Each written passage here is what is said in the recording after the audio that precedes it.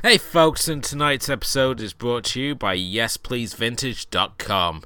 If you're in the States and a fan of vintage and upcycled housewares and clothing, give YesPleaseVintage.com a check for clothing, jewelry, homeware, and some really awesome finds. So go check them out now at YesPleaseVintage.com. And currently, if you spend over $60, you get free shipping on all orders.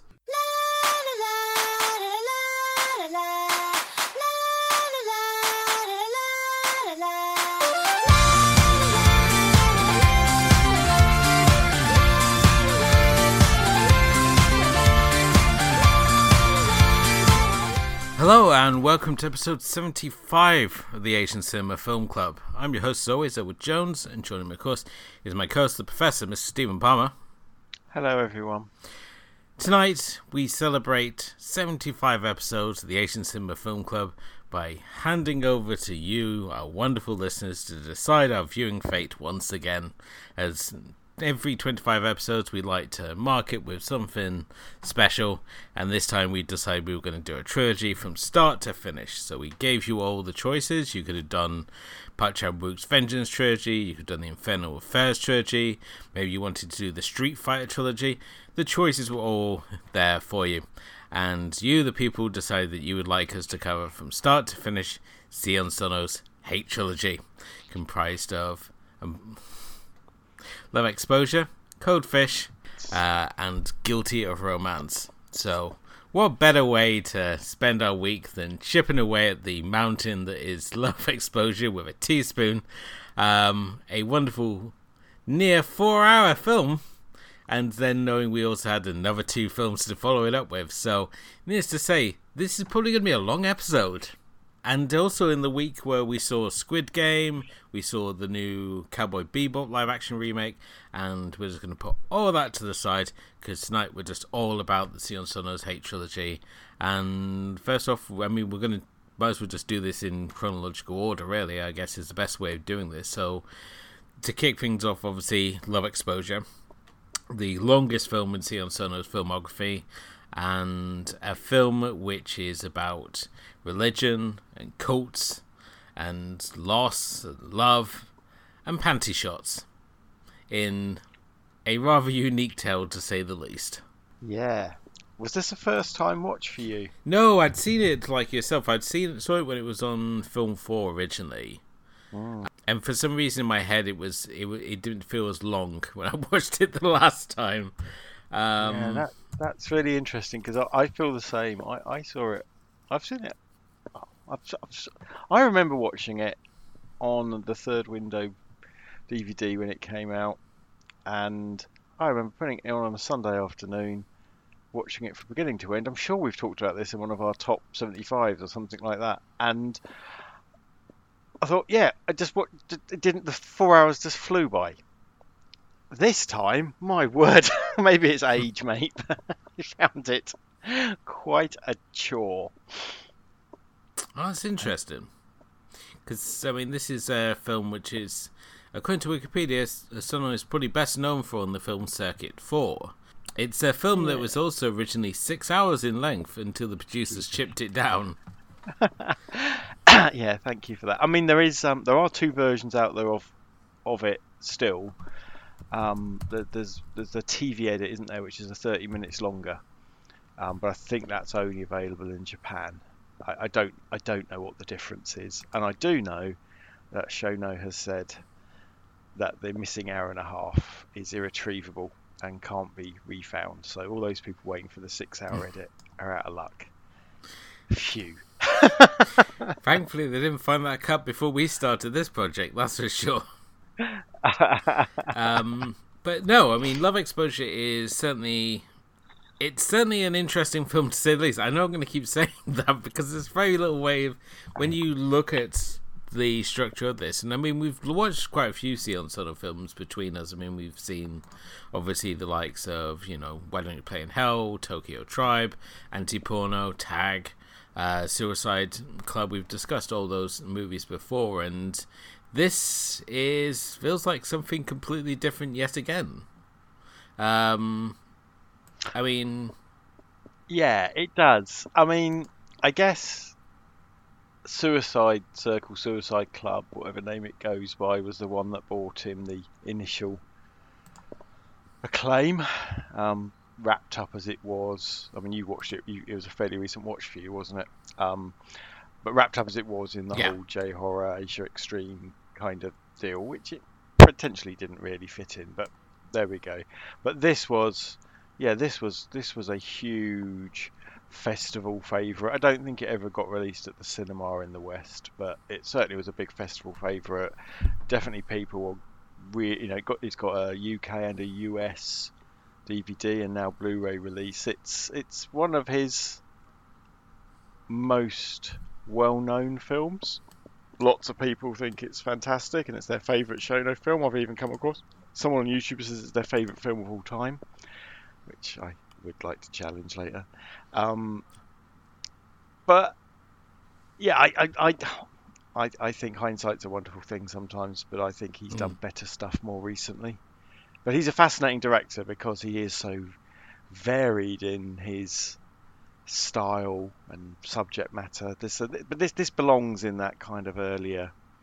Well, anyway, he himself has called it the Hate Trilogy. That isn't something other people have made up. And I was thinking back, how I don't really see the connection, but thinking about it, what I got out of it on the second watch is I worried less about the story and I was worrying more about what the fuck was going on. And, if that makes sense. And yes, I understand why he thinks this is part of his We've seen this time and time again, though, when it comes to Asian cinema and their use of trilogies, because more often than not, it's recurring themes and ideas rather than characters.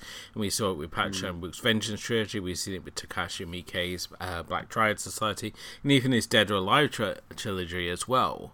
All three films in those cases, all being unlinked, but carrying through a theme within them. And certainly when it comes to Sono's movies, there's certainly many themes being carried between these movies. Certainly when we put this up on Twitter that we were watching this one in particular, A Nightmare John Elm Street posted, yes, before getting into a conversation with our good friend Mr. Daniel Lackey, who said, I tried watching this once, I walked away to make a snack and came back and I had no idea what was going on. After an hour, I still didn't have any bearings or solid grasp what was going on, so I bailed on it. Fair enough. To which he responded, that's because it's a Sion Sono film. Get a snack before, watch and enjoy, and when you let yourself get into it, you'll witness a whole new world.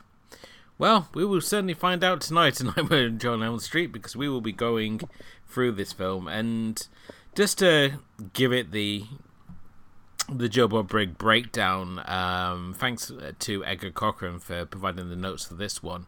This is a film which is 237 minutes in length, and the movie title appears 1 hour into the film's runtime.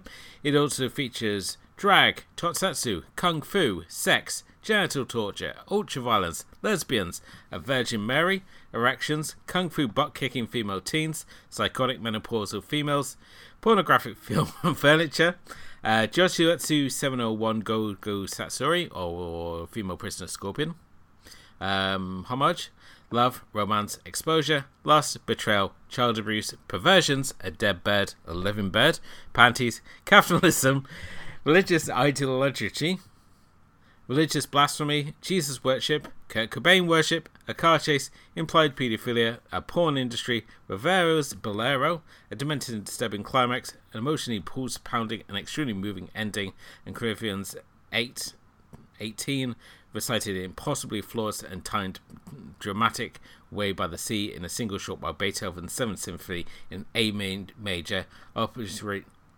92 to Allegro plays in the background. In one word, Japan. What is it with us and genital torture on this show? Do you know what? I'd forgotten about that. I was having Mobius flashbacks, but I was sorry. There's a scene where she pulls the old Linda Bobbitt on her stroke-addled abuser, where she basically snaps his erection, and you're like, wow, we've really become the Asian cinema show where we just find all the films with genital torture. Yeah, enough of your exploding helicopters. We just go for cock removal. Jesus Christ.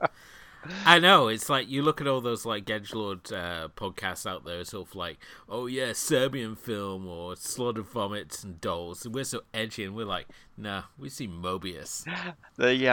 In a similar vein, Eastern Kicks have been asking for reviewers for various things in our Facebook group, and I know Corrida's come up, which would basically give you the trilogy of male genital mutilation films.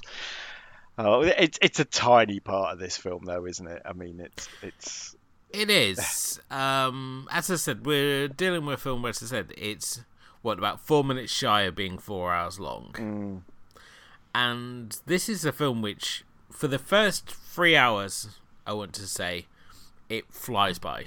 It's like Wolf of Wall Street. You don't think you're really in it because everything's so like action. It's just constantly thing after thing after thing that it's presenting you with.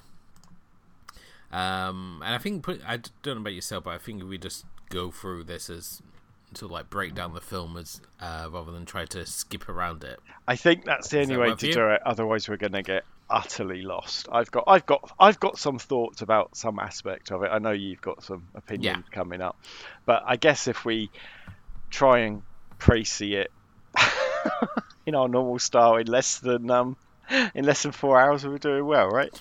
Certainly. Well, the film follows Yu Honda, who is basically a young teenager who, after the death of his mother, his father becomes a devout Catholic priest, and he's constantly asked his son to confess his sins to him, but Yu believes himself to be this good person, so all the sins he has to confess are really sort of minor. But to make his father happy, he decides that he has to start committing real sins, so he teams up with these other boys who basically teach him to fight and to steal, and this evolves into them taking panty shots, all to the horror of his father, who basically ends up throwing him out. At the same time, he gets brought into this panty photographing cult where members are taught the ancient martial art of taking panty shots, and I mean, these guys just turn it into an absolute art form, to say the least. Yeah. I mean, it's having a little bit of fun, isn't it, with kung fu movies and the like. Yeah. It's what's you called it, tonkatsu? Is that right? I always confuse tonkatsu. I think is pork cutlets, but it's something like that. Yes. But it's not. So Shona has a thing about this. Is Psycho ESP Esper's thing, which he did more recently, is based around women's breasts in a similar sort of way. Obviously, we've talked about anti-porno. He has a strange relationship with sort of Japanese concept of pornography and perversion, doesn't he? And I think he just has a good old laugh along with it. To be honest with you, yeah. It's there. It's weird to us as Westerners. It's weird to us as non-perverts. I mean, I'm speaking for myself, mate. I'm assuming this isn't your favourite perversion. I love the fact that you just like decide to throw me under the bus with this. Well, I wasn't going to throw you under the bus. I just realised I need to take you with me just in case you're going to say, actually, Stephen, I really like panty shot photography. I think, oh, okay, awkward. But yeah, it's done with a lot of fun and charm. No one seems to be out, and frankly, he's barely taking photos of them. It's all about his athletic skills with the camera, isn't it? Definitely so. I mean, this is done in such a satirical lens. I mean, they have the cry of, listen, all perverts were created equal. And you see them there, and they got like the 3-part staff, and it's sort of like, use the staff, take a peek, and they have this remote controlled car which they drive under girls' legs and stuff. It's completely ludicrous, this whole panty shot sort of racket they end up running, and to the point where they become so lucrative and good at it that they're gambling using panty shots like poker cards in one scene. So they become like panty shot kingpins, him and his little buddies, but they're there like leaping around doing kung fu moves and basically taking these upskirt shots, but it's all done in such a satirical and stupid manner. It's not as sort of like it doesn't come off as like offensive to our sort of Western sensibilities as like other times we've seen this sort of thing happen. And I completely agree with yourself. Unsleazy, yeah, it's interestingly unsleazy, I think. Where later on, obviously we won't jump too far ahead, but later on he sort of gets back into it for reasons, and he's set up as like the king of perversion or something like that. But then a whole bunch of other people come up with their perversions, and you think, hang on, this isn't the same. The guy that says, "I've got a bomb, shall we set it off together?" So it's a typical lens on something I think's fairly uniquely Japanese, but it's not. I just don't think it's there for titillation. It's there to it's an out there thing that you. Which I think was an interesting name. I wonder if he's chosen that name on purpose because it sounds like you in Western. Where you is just going to these extremes to create sin, because he couldn't even step on an ant, could he? I mean, no, he couldn't do that, and he also doesn't get an erection. These acts for him. That's about the only thing he doesn't give him an erection. But these acts for him are not even sexual. He gets no sexual pleasure from it. It's about this hunt for trying to find a sin to basically connect with his father, so he can go back to his father and confess, and on the way hurt for his Mary, Mother of Jesus, Maria as they call her in this. Yeah, exactly. I mean, his father's so invested in his work as a priest. He's giving these inspiring sort of sermons, but he has no connection now with his son. So the only way for the pair to connect is by you committing these sins and them going to confession. And of course, it completely blows up in his face. But as you said already, I mean, he's becoming this skilled panty shot photographer, but he is never aroused by them. In fact, he's not aroused by any women at all, because his mother has instilled in him this idea that he's got to find his Maria. And ultimately, he does find his Maria in probably the most ludicrous setup possible, where he ends up falling for the daughter of his father's girlfriend. Oh yeah, all right. Let's wind back a bit, right? So his father, out of his. So I think they were Catholics before, because obviously Yu's mother has got the Blessed Virgin statue that she basically mind wipes him with, but she dies within the first few minutes of the film. Cancer or something like that has happened. She's died suddenly. Yu's father has become and trained as a Catholic priest, as a reaction to that. You talked about his lovely sermons and the way it's disconnected from his son, but he does fall in love with the first sexy lady that comes to his sermons. So some local lady he basically falls in love with, and the girl isn't her daughter. It's just a girl she's picked up somewhere, and she acts like her daughter, which is kind of important later on, I guess. Although, yeah, step siblings again, that's a whole other thing in there. But yeah, so let's call it her adopted daughter, but I don't think there's any legal papers related to it. No, so with this girl called Yoko, who is introduced with a constant desire to throw herself into fences for no apparent reason, and she's like a con artist aide, isn't she, for this woman, and she's basically ends up being running afoul of this group of thugs. At the same time, Yu has lost a bet with his friends after one of their really random poker games, as I said, using panty shots as cards, and he has to dress up basically like female prisoner Scorpion, and he has to kiss the first girl that he likes.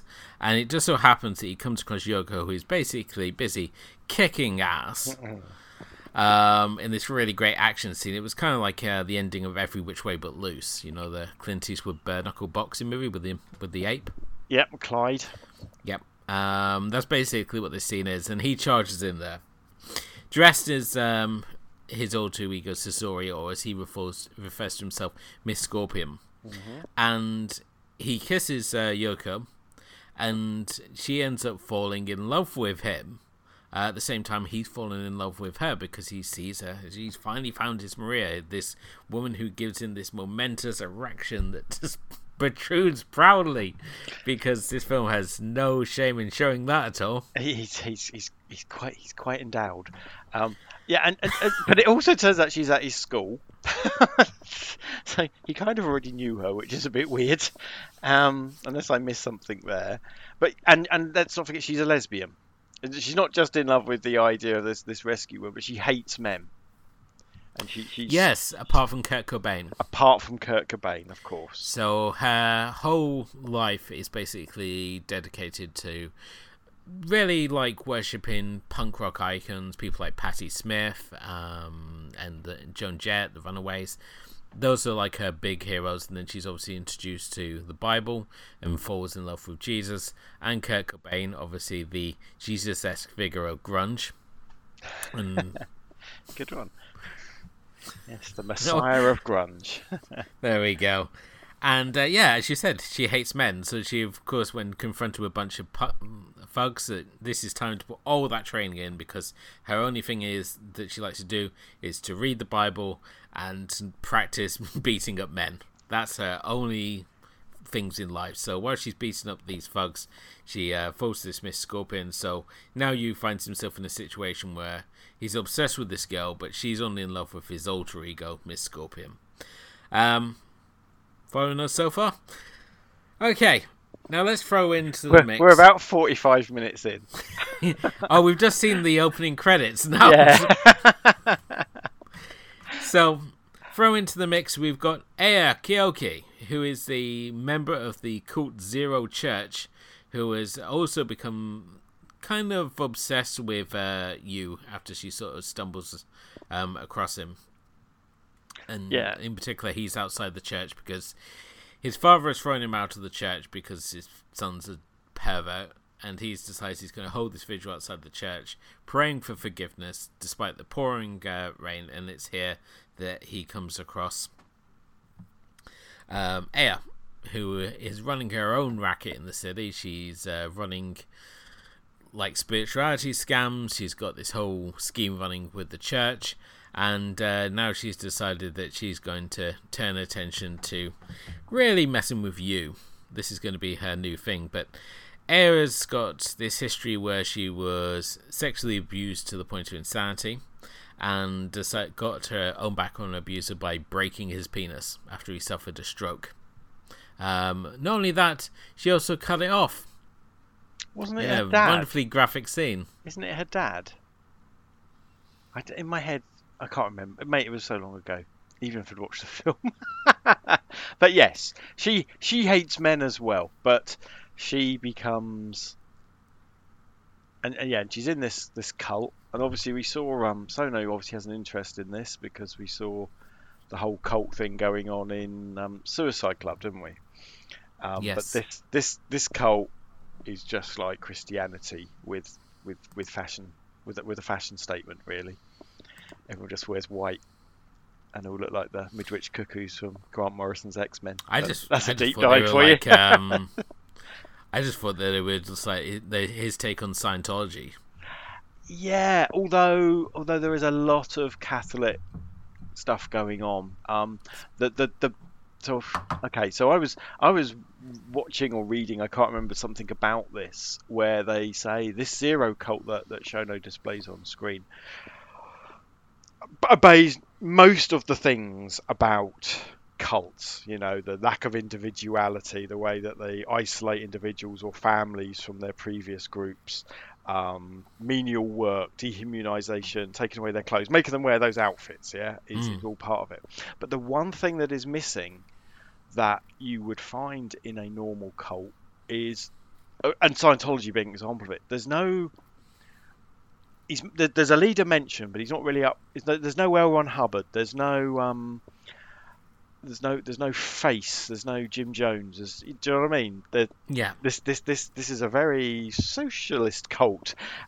We do have Kyoki and her other two mates walking around in a 3, which I guess you could talk about, God, the Father, the Son, and the Holy Spirit. I'm sure there's layers of shit like that going on in there.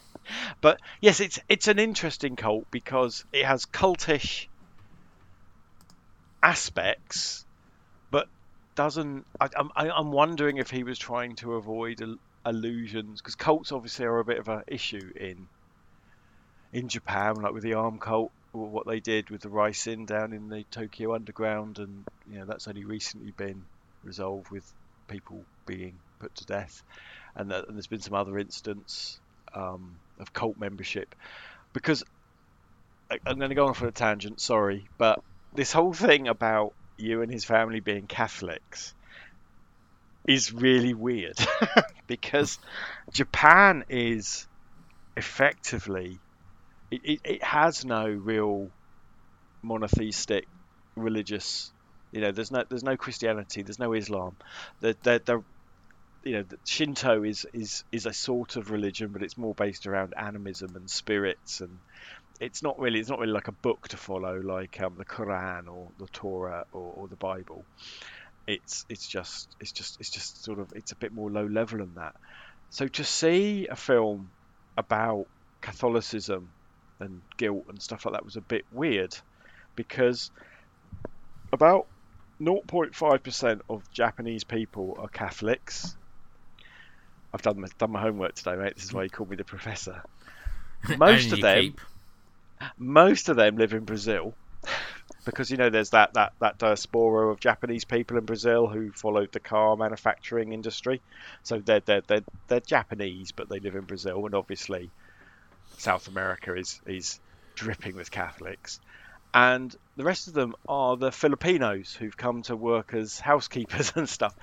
There are very few sort of natural-born Japanese who are Catholics. So it's really interesting. Japan does like a lot of things. They like Christmas and white weddings. They'll pick up on bits of the iconography, but the actual religion itself is interesting. And I was sitting there thinking, oh, is he trying to allude that Catholicism is like a cult because they're quite similar? And then I thought, oh, this is a rabbit hole I really don't want to go down, because I'm just not, as an atheist, I find these things fascinating, but it's sort of curious rather than something I really know enough to delve down. But yeah, just interesting. I just thought that he chose Catholicism, which just isn't a thing. Other Asian countries, yeah, it's a big thing. Like like I said, like in the Philippines, even in the other countries where the missionaries took it. The missionaries just didn't. They came. The Portuguese came and they tried, but they didn't ever take in Japan. Interestingly. Anyway, sorry, I've distracted you completely. Let's go back to the. Where were we?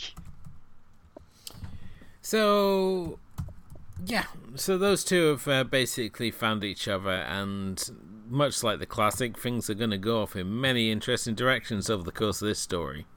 You think you got it worked out, and then it just throws you another curveball. But thankfully we don't have to go to Vietnam in this one. And there's no cursed jewelry. Very good. So obviously, with Aya being the nutbag that she is, she decides that she is going to lure the whole of Yu's family into the Zero Church, and by doing so, she decides that she's going to pose as Miss Scorpion to Sasori and say, "It was me all along," and that I look completely different when I've got the wig and I've got the whole Female Prisoner Scorpion get up on, despite because she'd observed Yu's. She knows that Yu is Miss Scorpion, and she'd observed his rescuing of I can't remember the girl's name. Yoko. Yeah. So she's fully aware, and she's just fascinated by Yu. But yeah, so the way to fix it is to pretend that she's Miss Scorpion, even though she looks nothing like her. But she at least bothers to say to her that, like, cover for her lack of height by going, "Oh yes, I wear lifts in my shoes," which I thought was really clever. We've forgotten something, a huge thing. After in between those 2 points, the fight and Kyoki getting herself involved. Yu's mother and Yoko's mum have decided to get married, and they are now basically brother and sister. They haven't got married, but they intend to get married. Yeah. And there's a sort of a long running storyline where the father keeps saying he's gonna quit the church, but he can't, and then the mother leaves and comes back. But yes, so basically, Yu has a crush on someone who's effectively his stepsister. And his stepsister hates him because she thinks he's a dirty pervert, and she's not wrong, and she hates men in general. But as all part of this revenge thing, Kyoki basically tells her to be nice to Yu. And yeah, it's all very, very confusing. And I'm not entirely sure what Kyoko's plan was.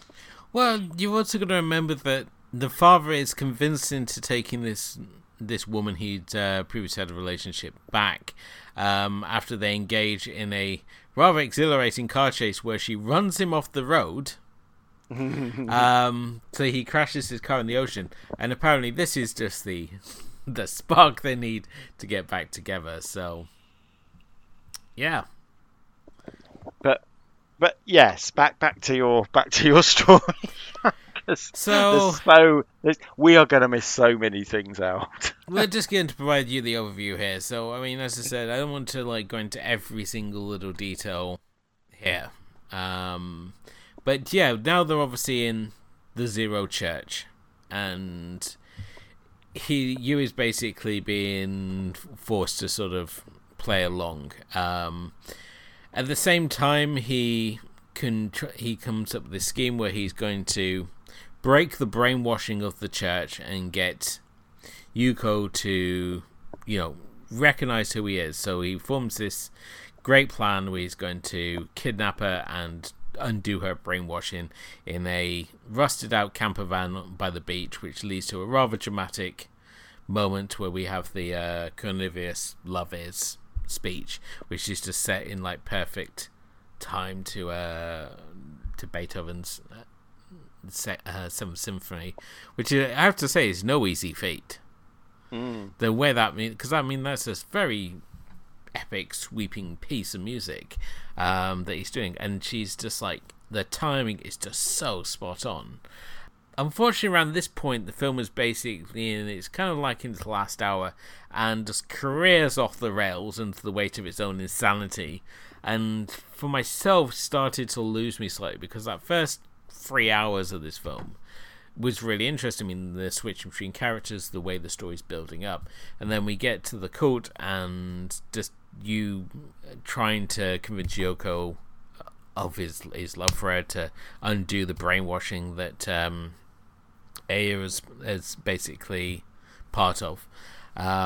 It just became a little bit of a slog for that last 45 minutes or so. I agree. So even though there is, there's a big confrontation, the cult gets broken up, Kyoki commits suicide because she can't win Yu over. Yeah, we get another big action. We get a really good action sequence actually with Yu in his Miss Scorpion garb, going through the church with a samurai sword and taking out the church leader, which I think it was a good action beat, and it certainly needed it at that point. But then, then there is the last half hour seems, or the last half hour of the version that we've seen anyway, feels a little superfluous. I think we could have ended there. We could have tied up a couple of things. But we then switched to, and I guess this is the bit that you found a bit naff, that Yu is now in a mental hospital where he's allowed to dress up as Miss Scorpion all 24/7. He thinks he's Miss Scorpion 24/7. Yeah. He's around people who are not mentally ill in the same way as him. So there's a whole thing around that. But we've been there before talking about some Asian society's approach to mental illness. Anyway, he's there and he's allowed to jump in every so often with his plastic sword, I guess. I don't know what it is, and scare the shit out of some poor people that are also in the hospital. and it's all a bit sad. He's had a nervous breakdown basically, but then along comes Yoko to basically reverse what he did for her, and realizes, twice that he'd gone out of his way to save her, once as Miss Scorpion and once when he was rescuing her from the cult, and just shouts at him a lot and cries a bit, and basically gets him to his senses. And the idea is they're now a couple or something, I'm not too sure, and the film ends. But that bit just felt so slow and whiny. I don't know about you. I get it. It kind of made sense that, he spent all this time trying to save her, and in the end she has to save him. Oh, it's mirror imaging a whole bunch of stuff which has happened in the film, but that's nearly 4 hours in, and we've had a wild ride with lots of stuff going on, and I dread to think what the 6-hour cut was like. I have no idea at all. I mean, how you could have possibly expended this without it dragging, or just having completely off-shot subplots. So I want to personally thank the producers for. Normally we wouldn't do that, would we? Normally we'd berate the producer for destroying the director's vision. Not always, but usually. It varies. It's a very case-by-case basis, because when we look at what the Harvey Weinstein cut of Cinema Paradiso is arguably better than the restored director's cut of that movie.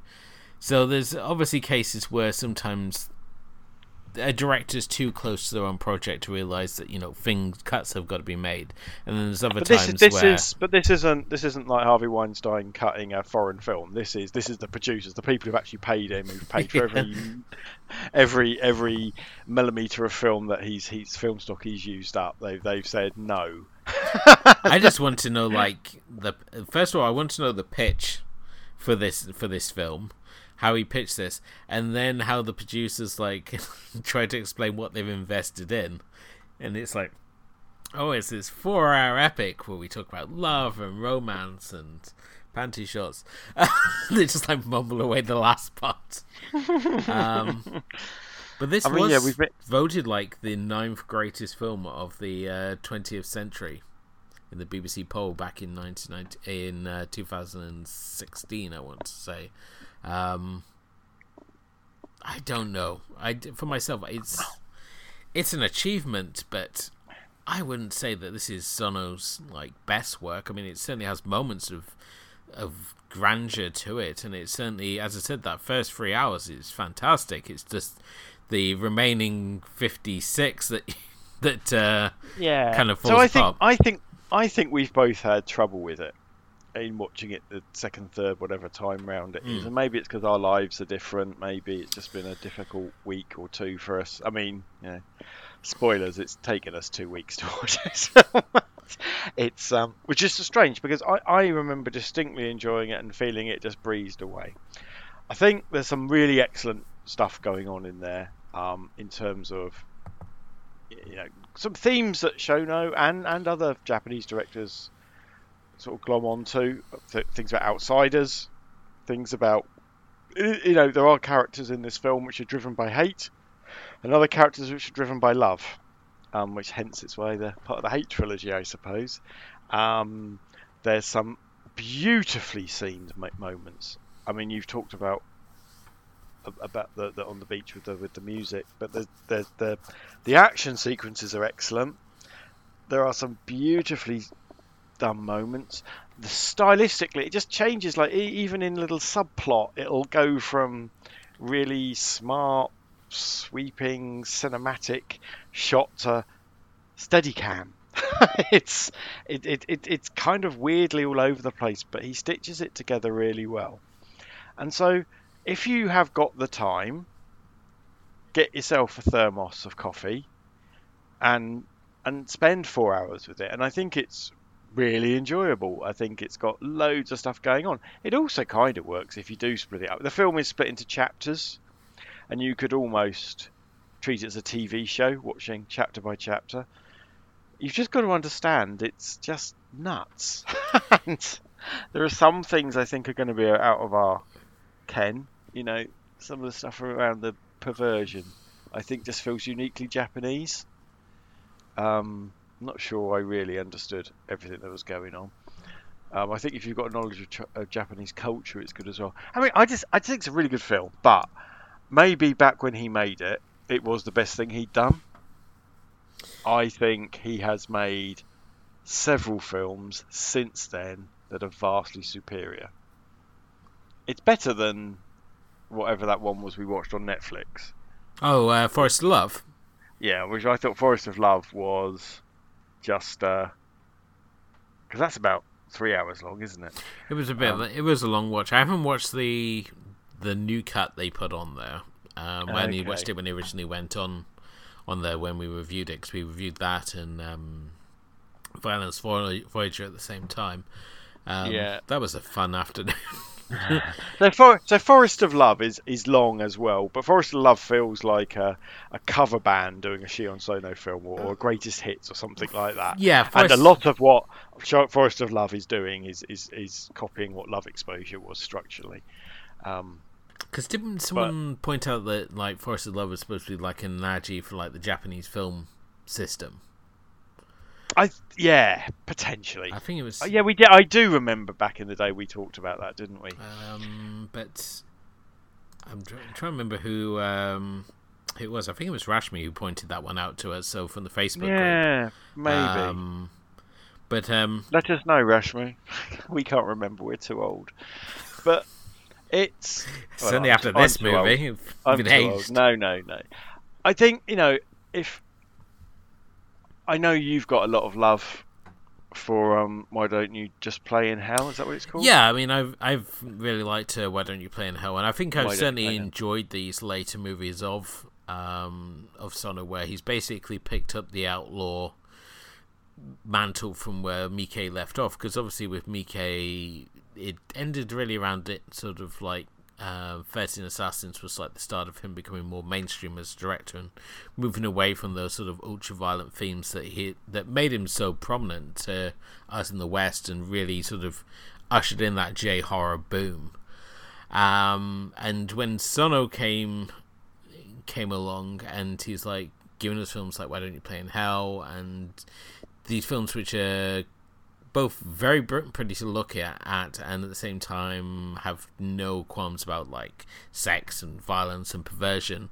It felt very much like, he's just sort of picked up the mantle, and I think those films have always been like more interesting me than like Wandering Star, which I know you really liked. So yeah, Whispering Star. I'm also a big fan of his Fukushima couple of films, which are more straight up dramas, which he basically made after this. So after this film, he made a couple of really mature films, and then he just went batshit crazy on us. And I don't like Why Don't You Play in Hell, which is actually an old script he'd found in a drawer. I think it's okay. I just think he can do better. I love Tokyo Tribe though. I think Tokyo Tribe is just genius, and I just don't understand why everybody else doesn't love it. Well, I like Tokyo Tribe. I don't like the opening of Tokyo Tribe, but the rest of it's great. And I understand why you don't like the opening. Because it's got Ricky. Tokyo Tribe. It's a Japanese musical, so a rap musical. Yeah, hip hop musical, isn't it? Way before Hamilton came along. Oh yeah. Yeah. It's got sicker beats than Hamilton, I'll tell you that. If a 50-year-old man can say sicker beats. Plus it's got Riki Takeuchi in it as well, which is just like a reason to watch anything. Yeah, but I think he's made some great films and he's made some shit films. Terrible films in the post Love Exposure period. But I just feel that people hold Love Exposure up in the same way that people might hold certain Miike films up, like Ichi the Killer. Okay, yeah. It just so happens that film was released on labels over here, and it's kind of extreme and it's a bit weird. And I know that people really love Ichi the Killer, but I think from the amount of films that you and it didn't appear on your list of 30 to watch, did it? No, I mean, it was certainly one that was brought up towards the end. It was sort of like one that people were like, oh, why didn't we cover East the same way we didn't cover Bad People in China? And it basically, at the time, it just came down to what was available and just where the mood was. And we said, as I said, when we got to the end of it, that if we had planned it out, then we would have definitely covered it, because it is certainly a key title in the Miike filmography, even though it's not his best work, as you said.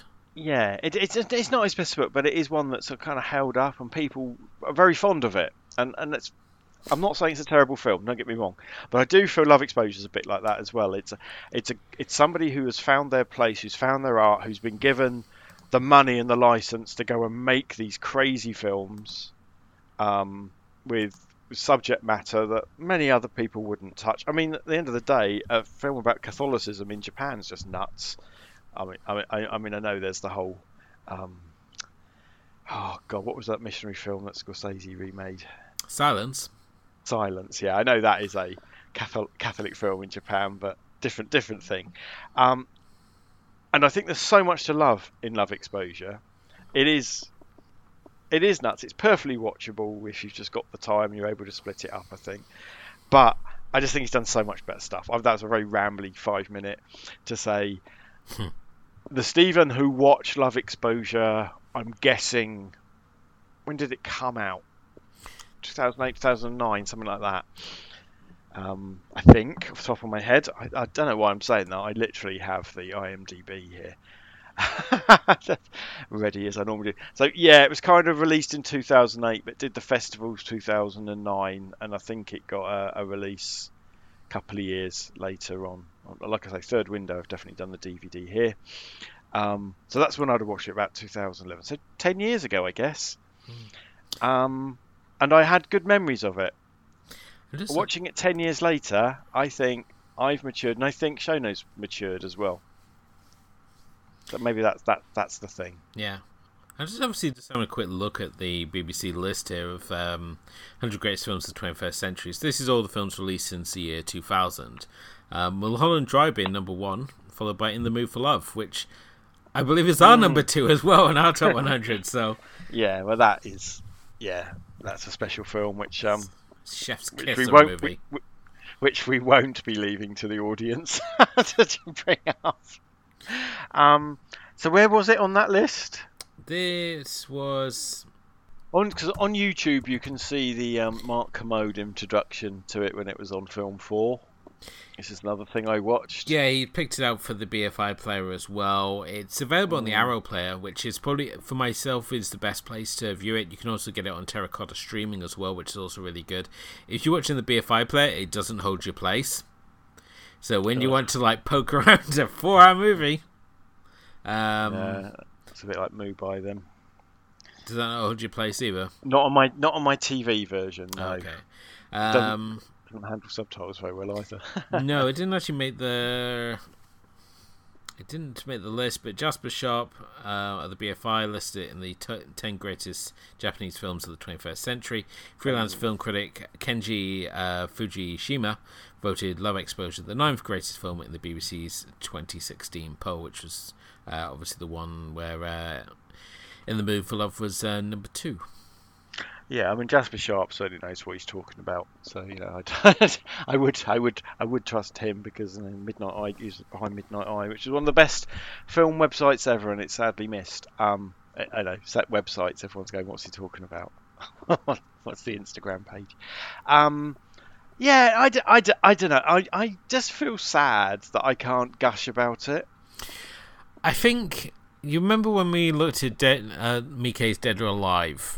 And I said that, when this movie came out, I was like so excited to see it. And then when we revisited it, like years later, highlighting the fact that it wasn't the same experience. It had those key scenes in it, which were a lot of fun, but it was a lot of tedium in between, which had somehow been lost, I think, due to it being so new and fresh at the time.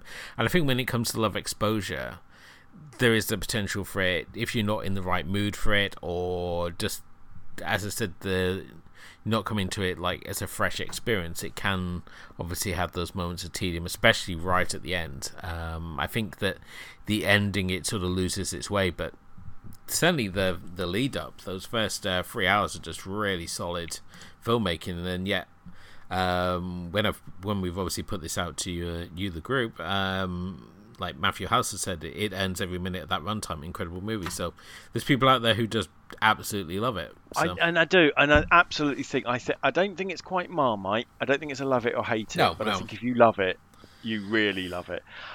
There is one other criticism, if you've got time, is so the lead Takahiro Nishijima.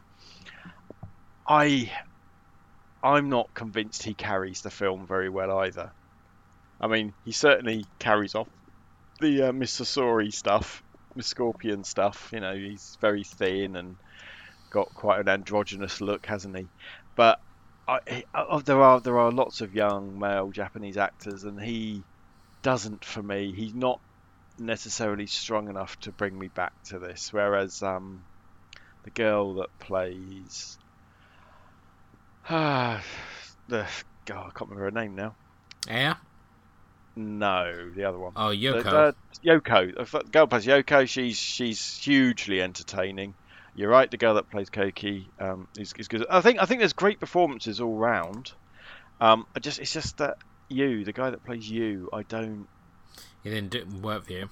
He didn't work for me.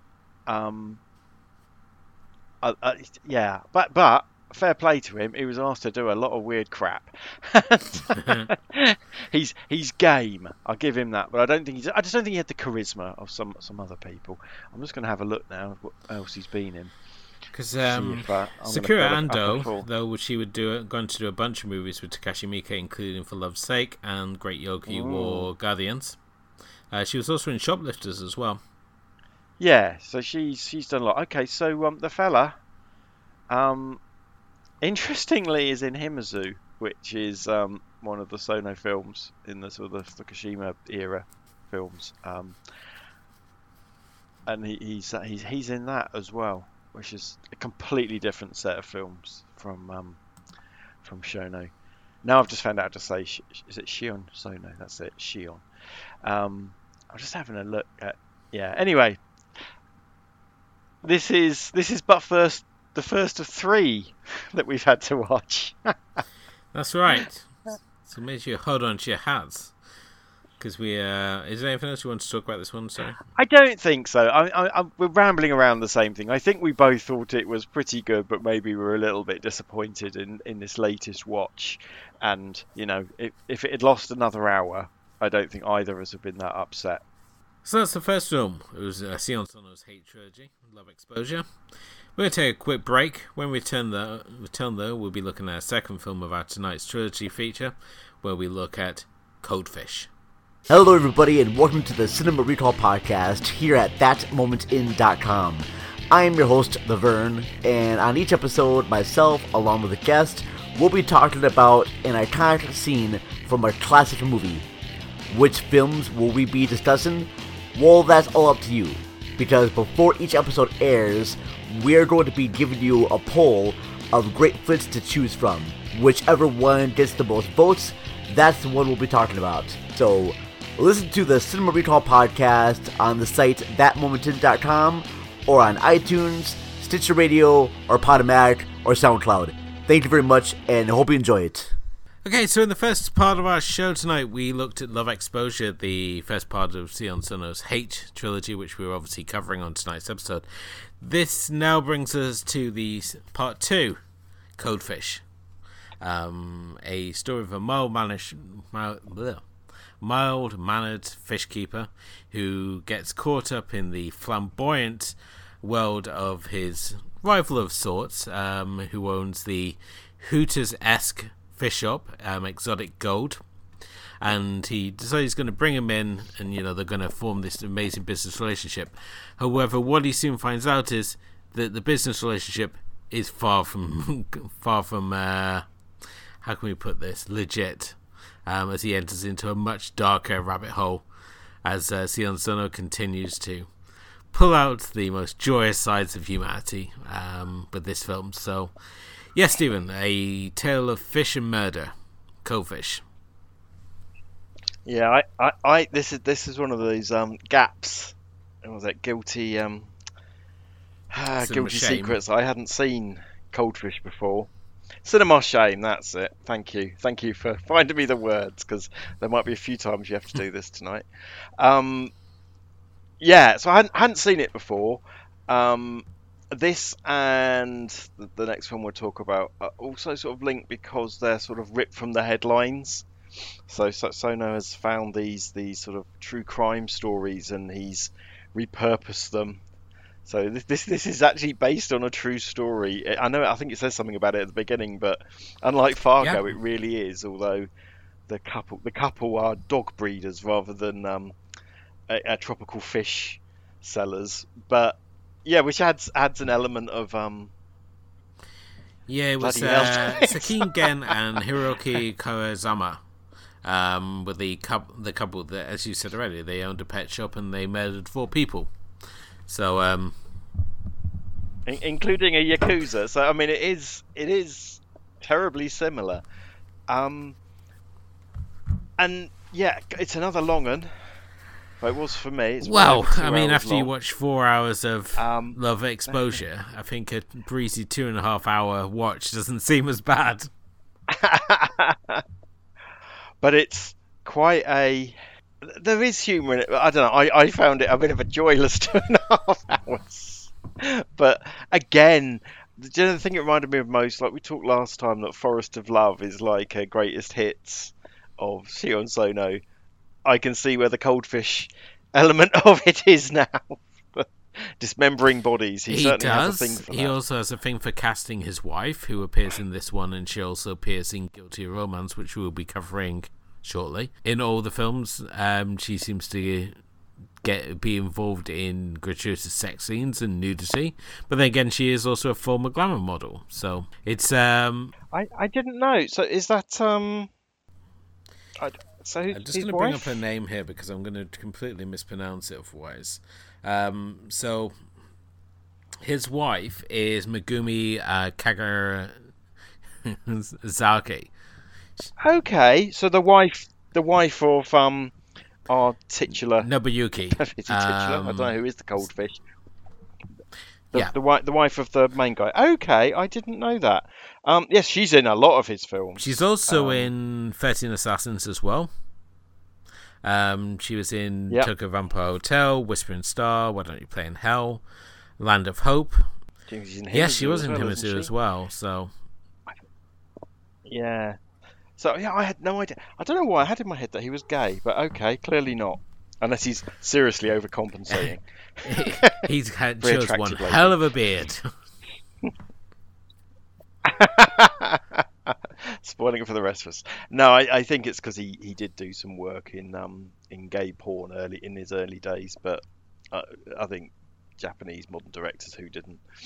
Okay. So yeah, she plays she's not really a lead in this one, is she? She's a fairly secondary character, although has the best scene in the film, which is the opening for me, which is when she makes the most unappealing dinner ever. Yeah, she's not the best cook.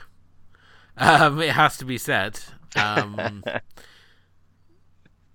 It consists of convenience food, sloppily bought and chucked in the dirtiest microwave I've ever seen. But yeah, the husband eats it, and the girl, their daughter doesn't really care because she wants to go out and meet her boyfriend. So, but yes, it is wonderful, that opening scene.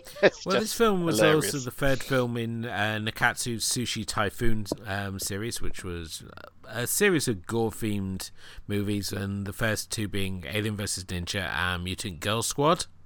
And Sono himself, when he was making this film, he wanted to depict a sense of total hopelessness, which he felt is lacking in Japanese films. Of course you did. Yeah, I'm pretty certain there's plenty of Japanese films that are full of a sense of hopelessness. But yeah, I don't know, it's got a kind of happy ending. Someone gets out of here alive. Someone learns a lesson. Yeah, I mean, this is one of a more coherent plot, and certainly out of the 3 films, this has got the most coherent plot. And obviously, where you have this mild-mannered fish keeper, he has his little store, and he's quite happy. He's got an attractive second wife, a bratty daughter who hates said wife, and he's basically doing his best to keep everybody happy. He doesn't like to cause ripples in the water, and enter into this by pure coincidence, really, because his daughter's caught shoplifting, and when he goes to sort of pick her up, he meets this guy called Yukio, who persuades the manager of the supermarket to drop all the charges, and he offers the daughter a job working for his fish superstore, should we say. And as we said, it is like Hooters. The girls are there in tank tops and combat hot pants, and I mean they're all gorgeous and young, and there's a uniform which it's not quite Hooters-esque, but it's getting there, isn't it? it's clear because what did he say? He gets bored easily. I don't know. He's completely opposite. He plays this tacky Hawaiian music in his shop, which he insists relax all the fish. And yeah, he's just very much he's this sort of like loud and flamboyant, brash sort of character, and he's very, very gregarious, isn't he? I mean, he would be the life and soul of a party if he was the only person there. He just never stops fucking talking. He also drives, he has the trophy wife. He drives a Ferrari, which means that there's probably more money in fish than we probably assumed. And yeah, he's got all these great plans of how they're going to import these tropical fish, and they're going to breed them, and he basically wants this guy in on the ground floor. However, it's really just a front for his psychotic tendencies, as we learn early on, as he has a habit of dispatching his business partners, and he's also developed with his wife a method of making bodies invisible, by which means he just basically carves them up and flushes them down the sink. Yeah, kind of. I mean, we get to see the ins and outs of body disposal in a truly bloody sort of sequence. But yeah, basically he just carves bodies up. He turns the bones to dust, and chops up all the meat bits into chicken nugget sized chunks, as he remarks, before throwing them into the river to feed the fish. So yeah, I mean he's in hock with the Yakuza as well. His wife seems to simultaneously hate him, but is utterly tied into these making people invisible schemes. I found her the hardest character to understand, because she starts off, remember, she gets in the back of our main couple's car and calls her husband's car ostentatious, and he's horrible and loud, and you think, oh, okay, yeah, but then it turns out she's in fact she may even be leading the whole bloody process. As far as I can make out, they're equally as repulsive, her and her husband. Yeah, and I mean, it's not long after he obviously meets Yukio that Yukio is having his way with his wife in a very bizarre sequence. In both senses. Yeah, he doesn't really seduce her, does he? This is the thing. There is sex scenes in this, but they're not pleasant. It's just a lot of slapping and heavy-handedness, which is sort of like, I don't know what Sono's into, but yeah, certainly sex in Sono's world is never fun, it seems. No, and this isn't even the film about sex. No, even worse though, it's his wife that he's casting in these roles, which is probably up there with Argento casting his own daughter in The Stendhal Syndrome. Oh God, don't. The film where she plays a rape victim who goes looking for her attacker, and it's sort of like, how do you explain these movies when you're pitching them to your wife? I mean, we give Rob Zombie flack for always casting his wife, Sherry Moon Zombie, in his films. And here's Sono's casting his own wife, but obviously in less than flattering roles, it has to be said. Yeah, I mean the sex scenes in this are hard to watch. They're kind of power based, I want to say, rather than sexy. I mean, and of course, interestingly, at the beginning of the film, again, the lead character tries to get it on with his wife whilst watching TV, and she just pushes him away and says, "No, our daughter might be home any second." Yes. So clearly, there's a kind of sexless thing going on there, sort of married life, woohoo. Well, yeah, But- it's brought up like later Yeah. that he has to like go to a hotel to like have sex with his wife, and all he wants to do is he just wants to pursue his love of astronomy, but he's sort of tied into this fish shop and this crappy home life that Yeah. His big date night's going to the planetarium. Love it. But yeah, no, sex. I mean, we talk a lot on this show about some of the depictions of sex. yes, we do. All the sex scenes in this one are a hard watch. This is definitely one, not just for adults, but for people who can stomach sexual violence. I think that's fair. Oh, I mean, yeah. I'm just thinking of this one. My mind is fast forwarding to the end of the film, where this is nothing. Well, I mean, we can already chalk up on this one another one to the penis trauma scale. Yep. Why do we keep finding these movies? Or is there a theme here in Asian society that we should explore? I have no idea what it is. But yeah, Because obviously in Love Exposure we had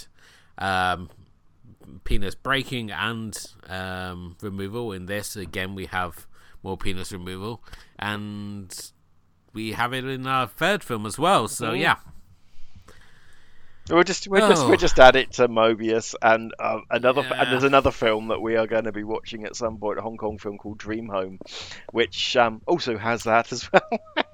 It's funny you mentioned like Dream Home, because I felt when I was watching this is very similar to Dream Home, in the idea that people are committing murders to further their own schemes. Yeah, I mean, in Dream Home, it's like a satire on home ownership, isn't it?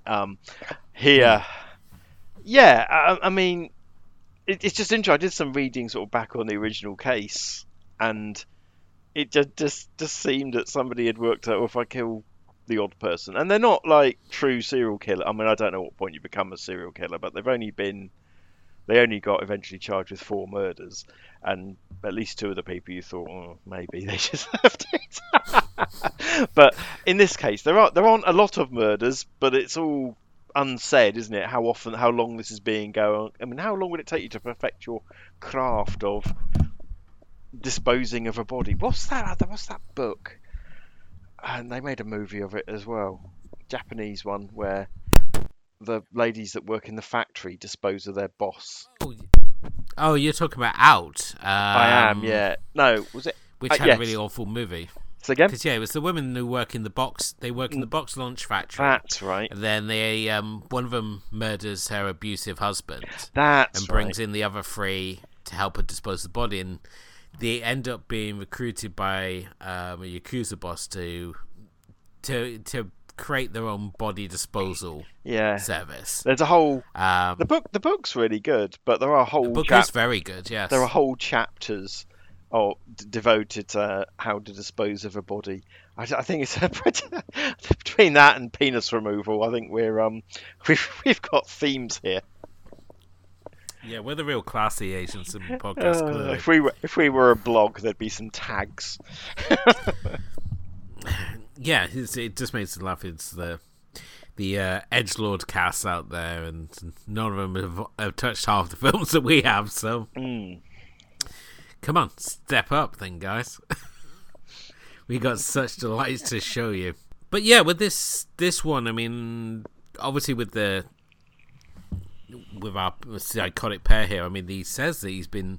Didn't he like claim at one point it's like 400 odd bodies he's made invisible or something? Yeah, there is something like that. But the guy talks so fucking much, and everything he says is so exaggerated and not really up for debate, except when there's a couple of other stronger personalities in them. But on the whole, he's so I just don't believe a word he says. But maybe he has. But I tell you what, that's over a year of every night disposing of a body, and I don't think that must be an exaggeration. But they have they have a whole setup going. They've got like a shack out in the sticks, miles away. Yeah, it takes some hours to get there, doesn't it? Which was obviously used him for things. I mean, obviously Yukio's played by Dendon, who's got something like 100+ roles to his name, which is no easy feat.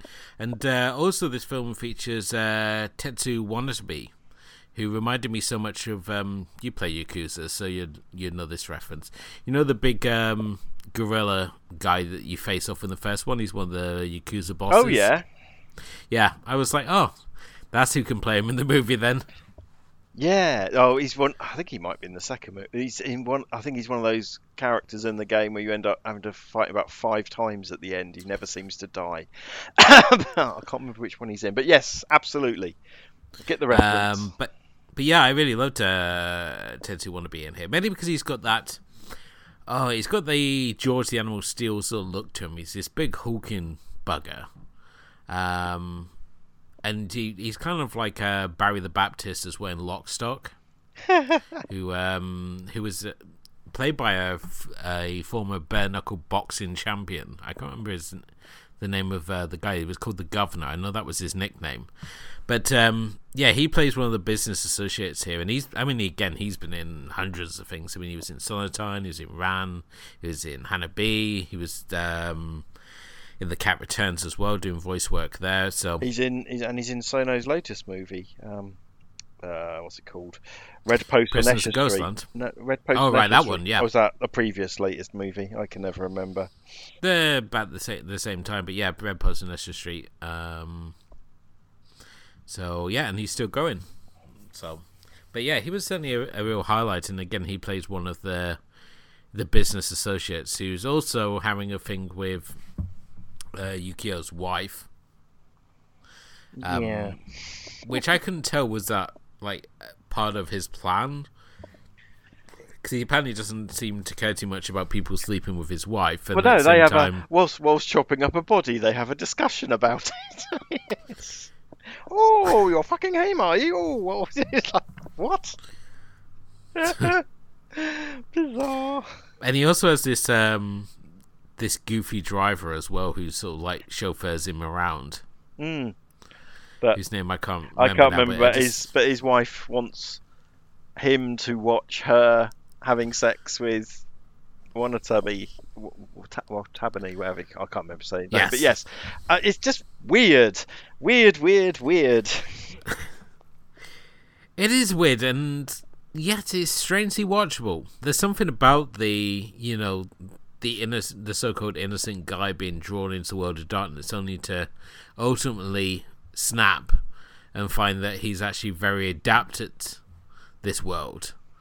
And if the main sort of meat of the story is just seeing like how far they can push this guy, because he's constantly being like forced to like help them shift bodies and be like involved in the whole dismemberment process, and they basically keep torturing him. I mean, Yukio keeps saying, if you report anything, I'm going to come for your wife and your daughter, and he's got this sort of hold on him. There's a really great scene as well where they're like training him to give like a false statement because they know that the brother of one of these guys that he's off is going to come looking for him. So it's sort of like, this is the story, and they have him going over and over again. It's like, and they like focus on all the little details, and it's sort of like, how was the money banded together, and what did he do with the money? And those little scenes which really made the film sort of rise above just being, oh, this is just another like splatterfest.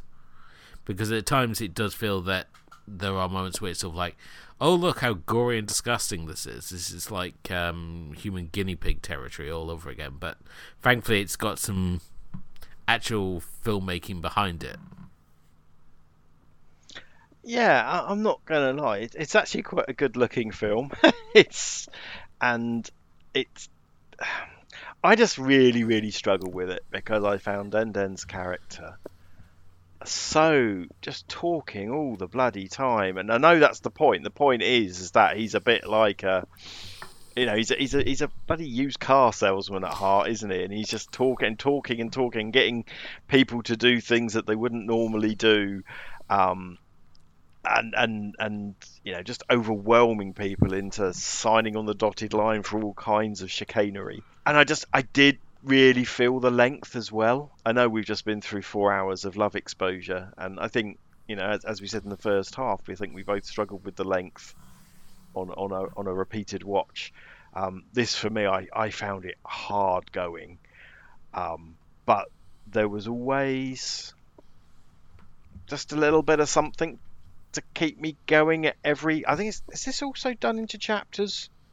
I can't remember. Or is it just Love Exposure and Guilty and Romance? No, this one just wasn't broken into chapters. Yeah. No, this one just has time That's date right, stamps. the time and date. Although they're trying to convince us that it's sort of like, oh, and this time this happened, and this day this happened, and it's like, and then as you point out, it's a completely different case. It's just inspired by. So all those dates and stuff are completely meaningless. Indeed, and I'm not even sure I could even follow a timeline of it. I mean, I didn't feel like there were flashbacks or anything. There was one flashback where the daughter is beating up her stepmom, which sort of came from nowhere and went to nowhere. What was that about? It was mainly because I think the reason it was included is just because he needed to show the relationship that the daughter has with the stepmother, and it was like, oh, we've already come too far into the film to actually show this, because we've opened with her culinary class, and then we're straight into the daughter being caught for shoplifting, so there was no real way to go back or have that sort of scene in because as soon as she's caught for shoplifting, she's essentially moved into the dormitories of Exotic Amazon Gold, as it was called on my subtitles. Yeah, Gold, I don't know. Yeah, I presume they have to change it. I think you put it right.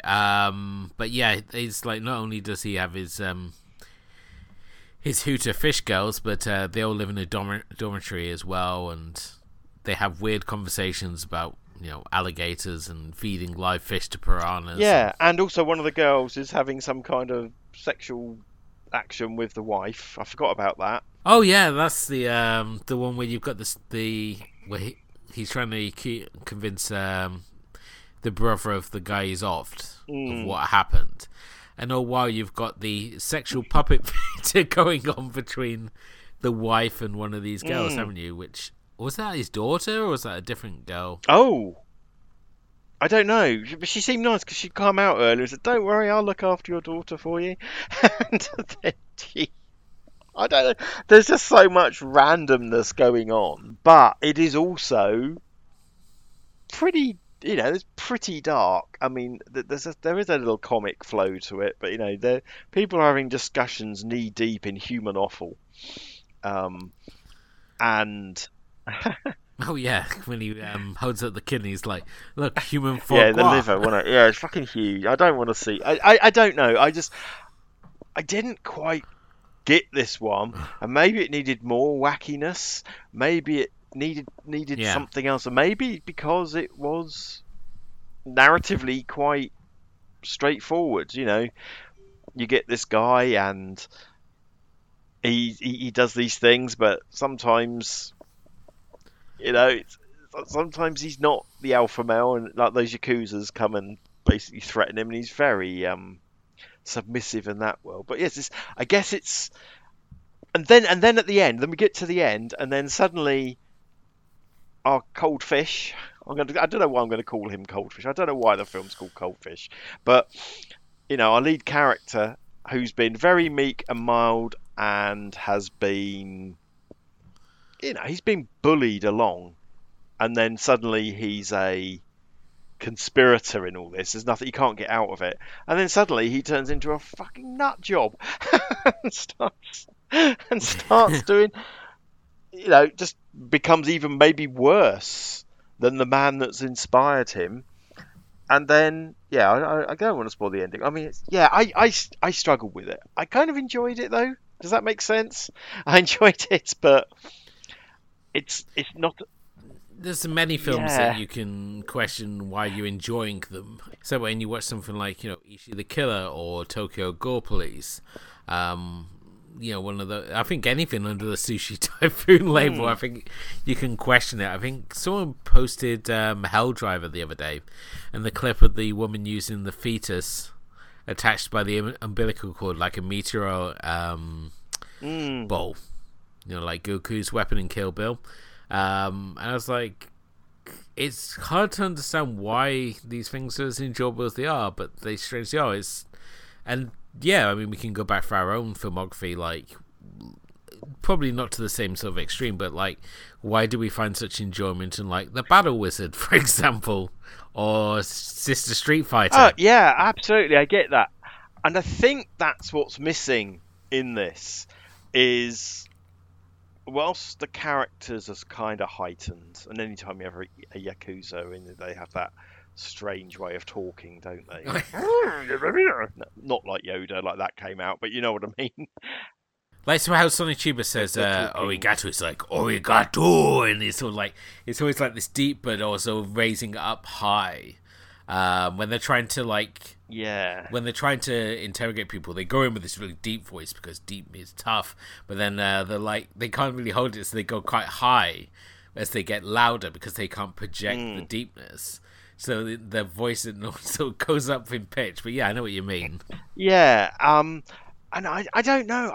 But there wasn't too. I mean, we described the story, and it sounds a bit nutty, but it's really quite dark and straight. And the way you just describe some of the nutty things we've seen, well, they're nutty, and then you get a disconnect between the horror of what's going on and just the ridiculousness of it.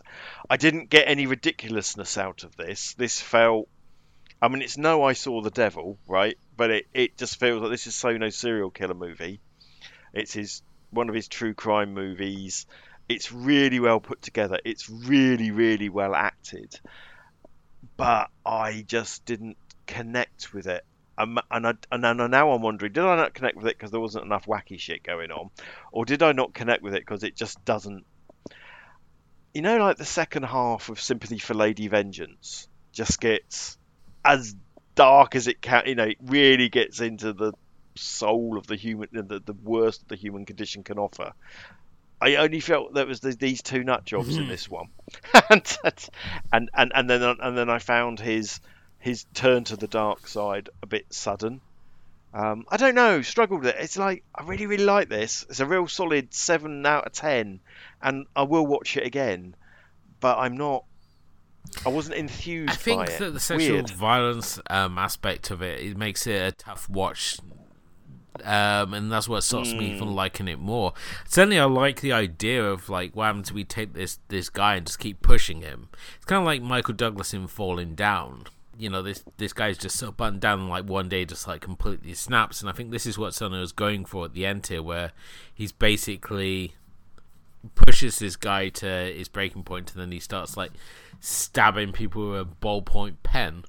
And I have to say, I didn't know you could get stabbed in the throat and still manage to like disembody half a body.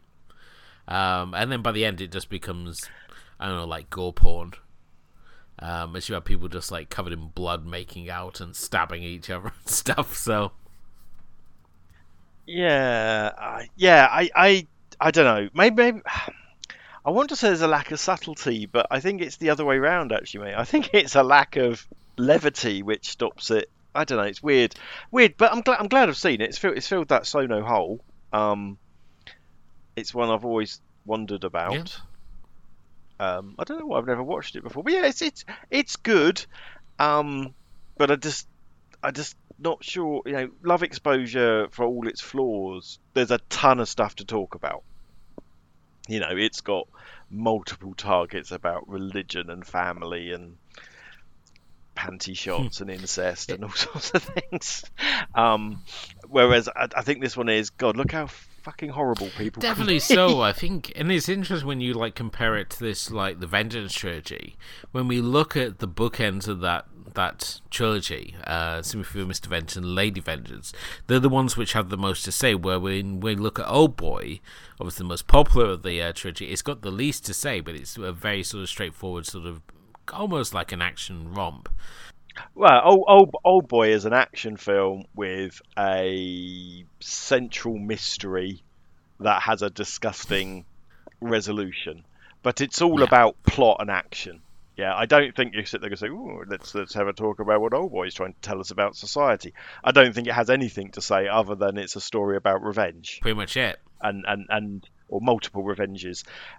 Whereas Sympathy for Mr. Vengeance and Sympathy for Lady Vengeance have there's a lot more going on. There's a lot more subtlety about it. Anyway, I guess that's for another special that we're going to talk about them. But if we're gonna talk, I mean, in some ways maybe Cold Fish is the It Old just felt Boy like of it had this the trilogy. least to say out of the two, because obviously, as you said, we love exposure. I mean, it's love, cults, incest, religion. There's all sorts of topics being hit in that one. And then when we get on to Guilty Romance, certainly got themes that it wants to explore, which we'll obviously get onto in a moment. I don't want to sort of skip ahead too much. No, that's But I think, as I said, I mean, this one I saw way back on when I think shortly after it came out, because this came through on the Mubai Rolling 30, which always a strange place to see a movie like this. It's sort of like you think, well, Mubai, they're classy people. yeah, it's yeah, they do. They have the odd one like this, but I sometimes wonder if they know what they're showing.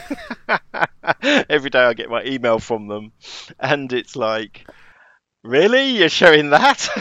Mubai have a very interesting way of making you not want to watch anything that they show, and their fan base who fill their comment section only sort of reinforce that opinion of a lot of their films.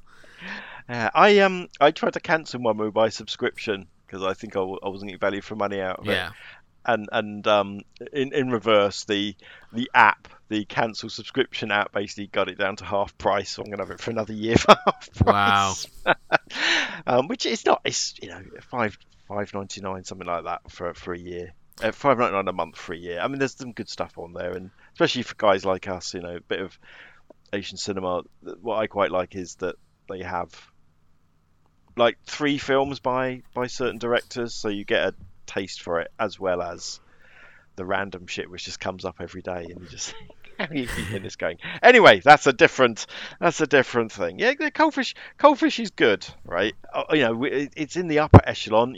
I seem to remember you put it in our top 50 films. Absolutely get why.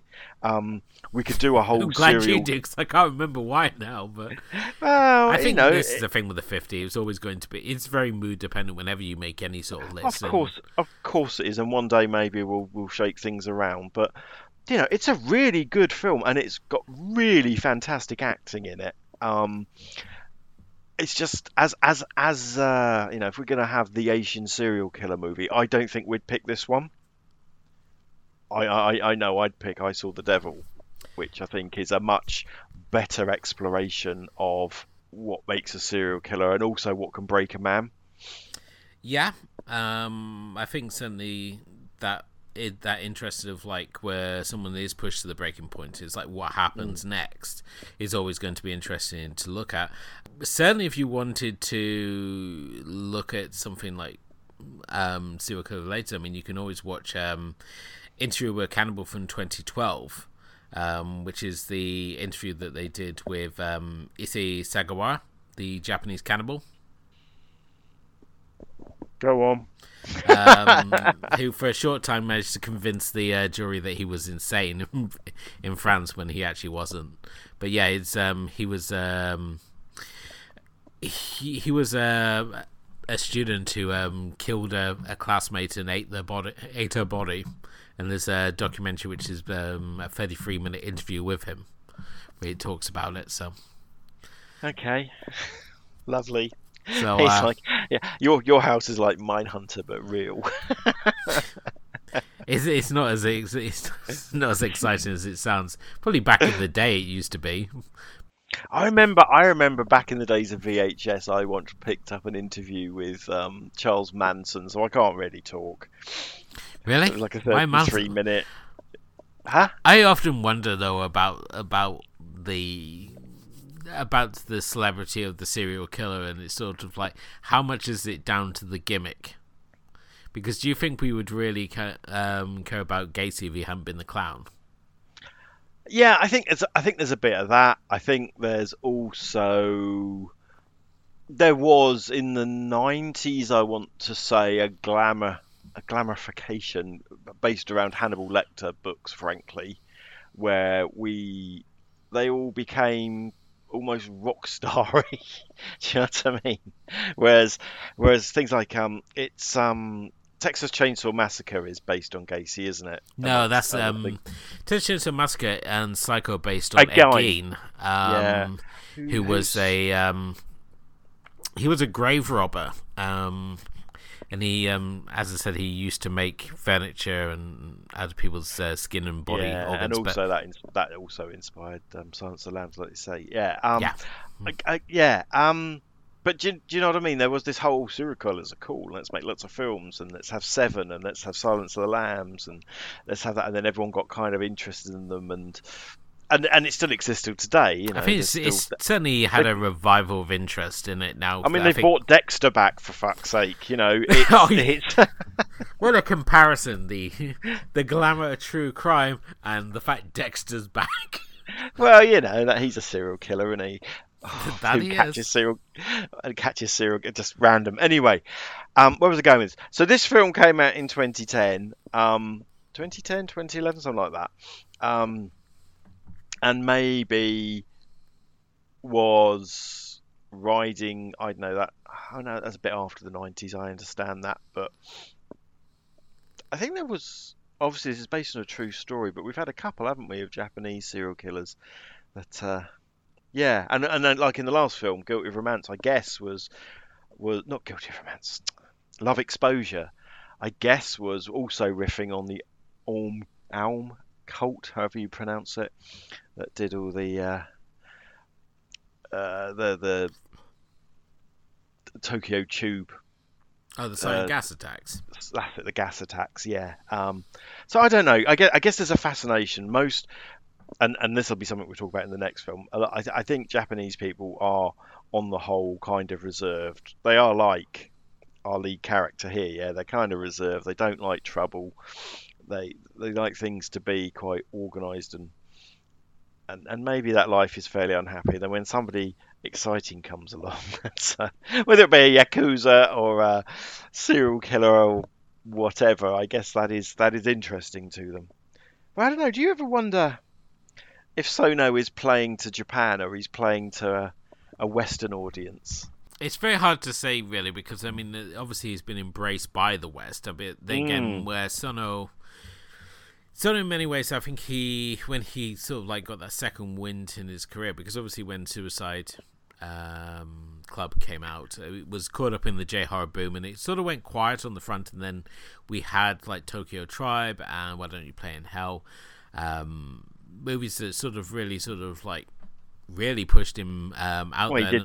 He did 6 films in a year. He went full Miike, didn't he? That was the thing. I think he felt where Miike was sort of like toning down his style, becoming more mainstream. Sono was sort of like picking up that mantle, and I think that's where he's sort of been riffing on that. And I think the void left by Miike moving away from the Outlaw period, I think, was just so perfect for him to sort of slot in and just run with his randomness. And I think certainly with being part of like Nakatsu's Sushi Typhoon was just basically again another platform just to go and do something really bizarre and random. But there's so many of these movies that are so bizarre and random, it is hard to say, is he making films to appeal to the West? Is he just sort of appealing to that sort of like shock culture sort of subcategory of movies that we see coming out of Japan, and things like, as I said, like Tetsuo the Iron Man and Tokyo Ghoul Police, those sorts of movies, like Meatball Machine, But Robo-Geisha. these are really, he's a really excellent filmmaker. Stroke poet, as everything always says, poet and filmmaker. There's some marvelous things done with the cinematography, and I guess he obviously surrounds himself with talented people. But yes, I just wonder if many Japanese people are really going out to watch Coldfish, or whether it's aimed at Berlin Film Festival and hopefully getting a Blu-ray release out there. I don't know. I'm being He certainly has a fascination with the darker side of humanity. It has to be said in a lot of his films. And at the same time, as you pointed out many times, he does things such as like Land of Hope and Glory and The Whispering Star. Is it? The Whispering Star, is an ecological fable. I mean, you're going to have to watch it. It's unlike anything you've seen other than his wife's in it. And he did Himizu, and he did Land of Hope, like you say. And so he's got this. Not everything he does is wacky, but that's true of Miike as well. Yeah, certainly Miike had those more thoughtful moments when you look at things like Bird People in China, for example. And a bunch of films that just have never come out over here. Yeah. But yeah, I don't know. Anyway, Cold Fish. That was a thing. We're going to take a quick break. When we return, though, we'll be wrapping up tonight's Hate Trilogy when we look at the final film of the trilogy, Guilty of Romance. On the Simplistic Reviews podcast, we talk movies. We talk TV. We talk... Hello, Julie, what the heck are you doing? Trying to make our spots sound more exciting by adding explosions. Yeah, I'm pretty sure you could have got the point across with sound effects, not the real thing. Car.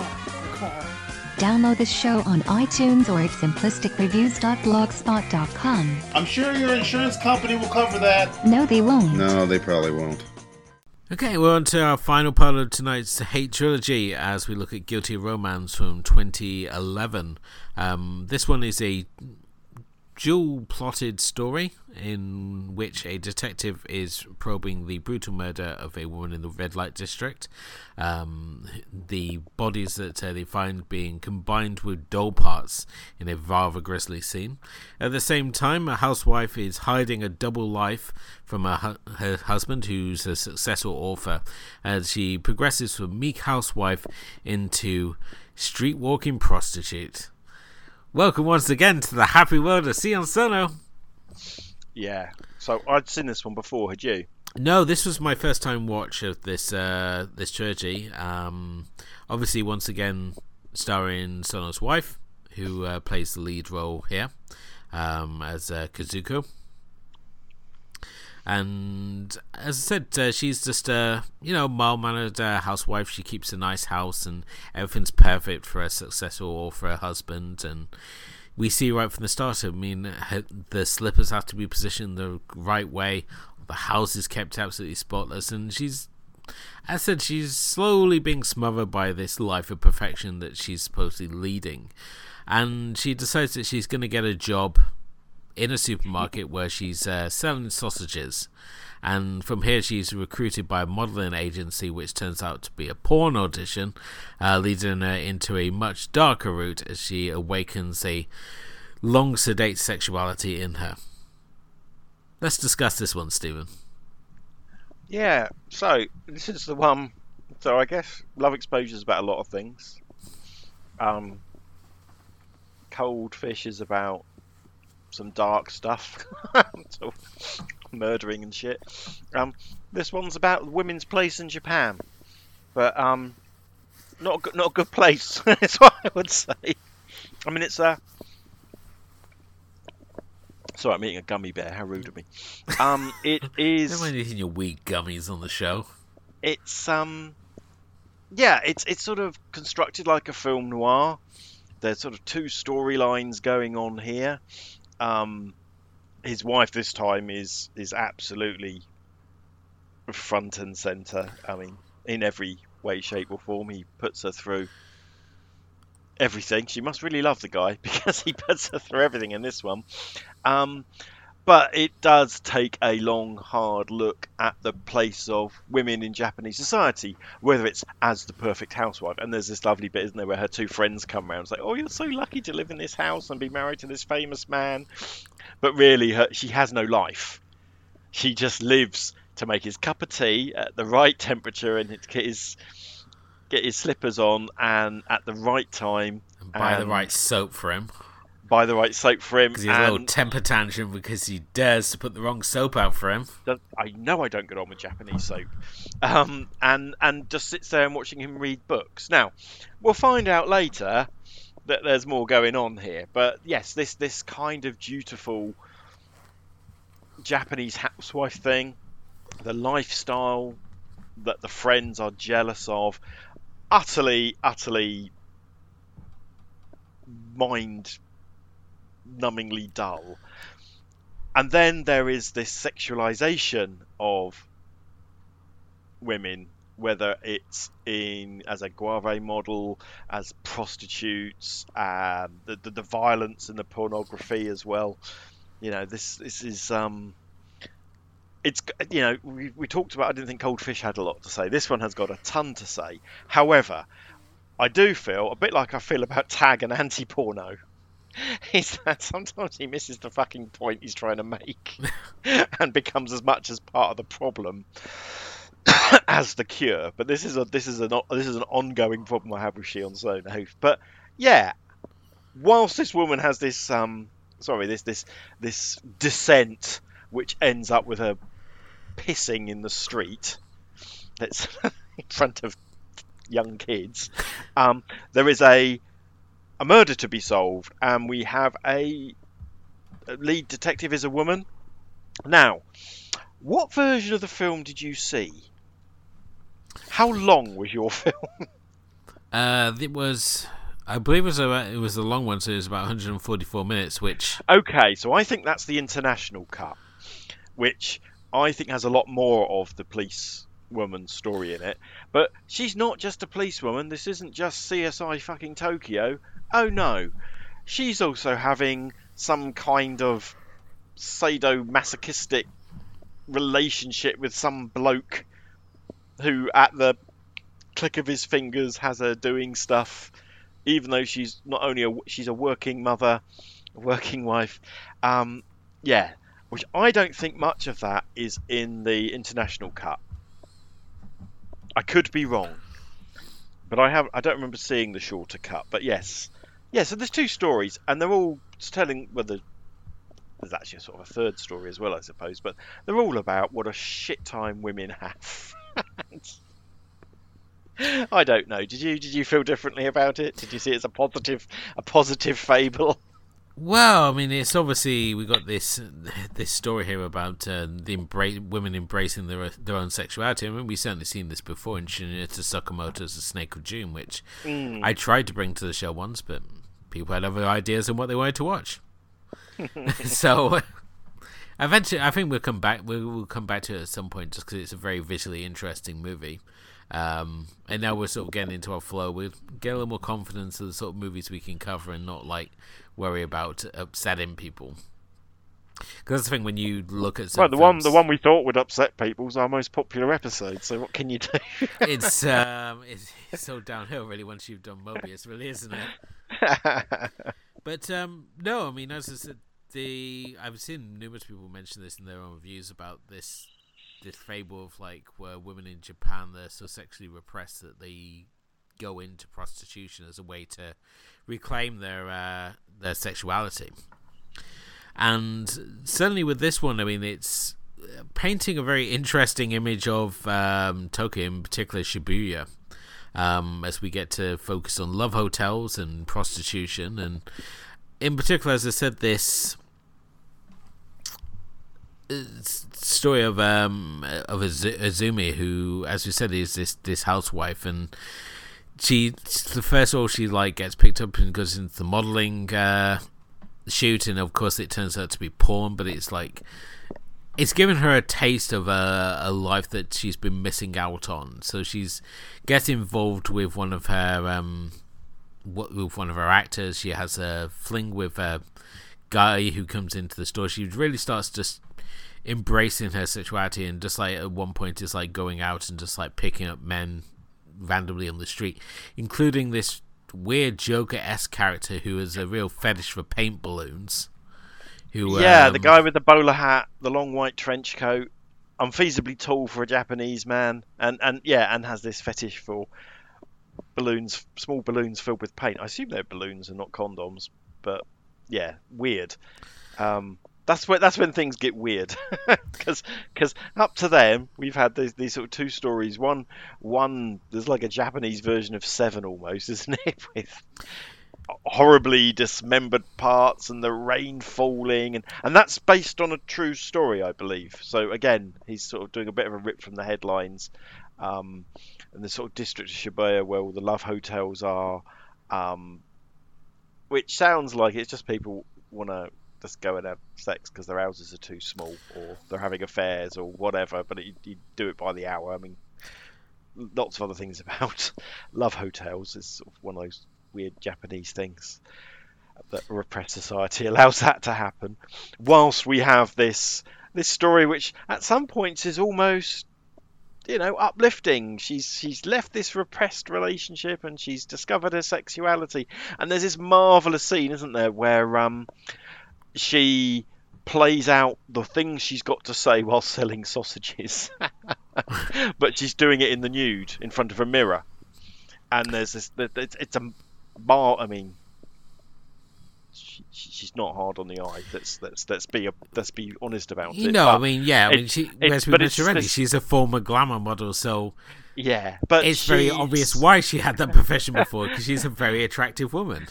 She is, but the scene is brilliant because it's also, it's not only showing her awakening, but it's also showing really what she's being asked to do at the supermarket as well. Isn't too far bloody different, is it? She got the job because she's got a pretty face, and they want people to buy sausages off her, which of course is let's not even go to the potential metaphors on display there.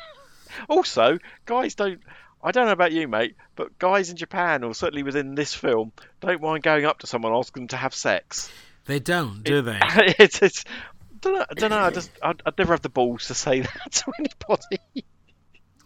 Oh, hello. Do you want to have sex? Oh, whatever. I mean, she has her own sort of grasp on how she's sort of handling her embracement of sexuality. We have the scene where her husband goes off to his private office where he's apparently writing this great follow-up novel to his book that we see him reading passages of throughout the film, and she pulls out all her sexy underwear and is throwing it up in the air because she's so this secret side of her that she's just given her such power. And it's through these sort of antics that she meets up with Mitsuko, I would say. Yep. Who is she's a professor of literacy, and by day, and also a prostitute by night. And she basically takes Izumi under her wing and says, don't have sex with men for free. Make them pay. And sort of takes her down this sort of darker route with her rather naive sort of prostitution that she's been doing, because before she's sort of really been working for herself. She's been very sort of empowered, and when she meets she has a name your own price approach to prostitution as well, doesn't she? She does. And as I said, Izumi's sort of brought in by this idea. This woman, I mean, she's smart, she's a professor, and at the same time she's embraced her sexuality, so she's must be the mentor figure that she's been looking for. But instead she sort of drags her down this real dark rabbit hole where things get extremely dark. And when I was watching this film, I just kept wanting to draw comparisons to David Lynch's Twin Peaks Firewalk with Me. Mm-hmm. Because it's basically the story of Laura Palmer you're watching here, but obviously in Japan. Yeah, I mean, that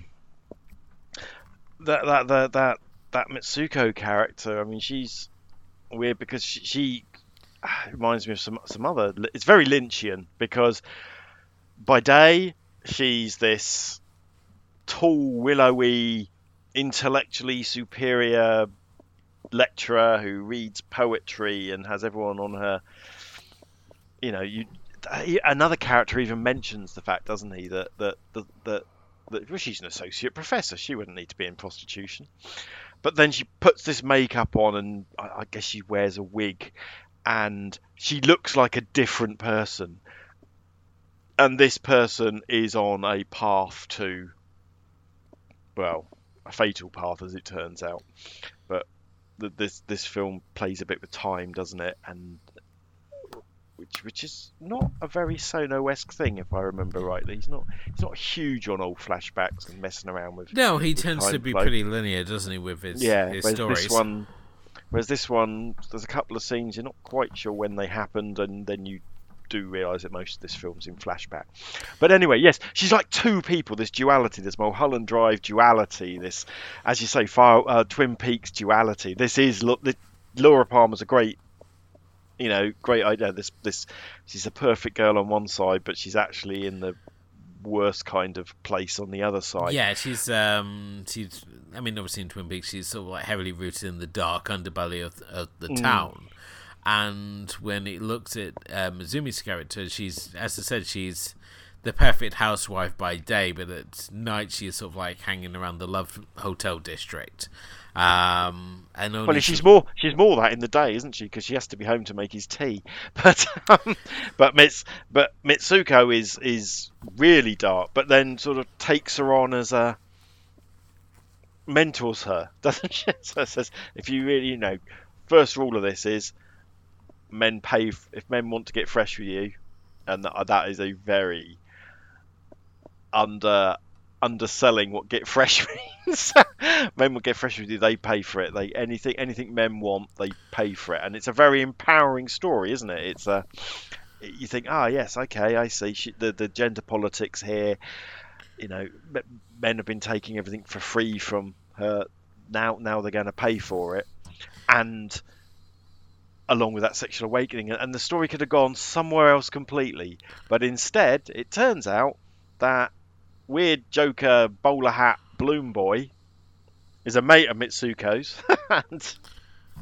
but he's a pimp. Yeah, and it gets just darker from there, I think. It really does, and I mean, as I said, Mitsuko basically draws in with the same sort of fantastical ideas of like stripping and porn, and the idea that it's sort of like, yeah, you're embracing your power, but at the end of the day, everyone's getting used.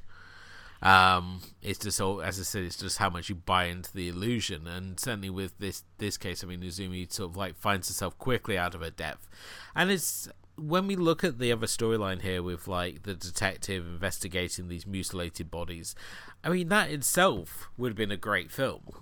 To have like the crazy serial killer going around and like turning people into half human cadaver, half mannequin things. I mean, if Hannibal ever gets to season 4, I would love to see them explore that one.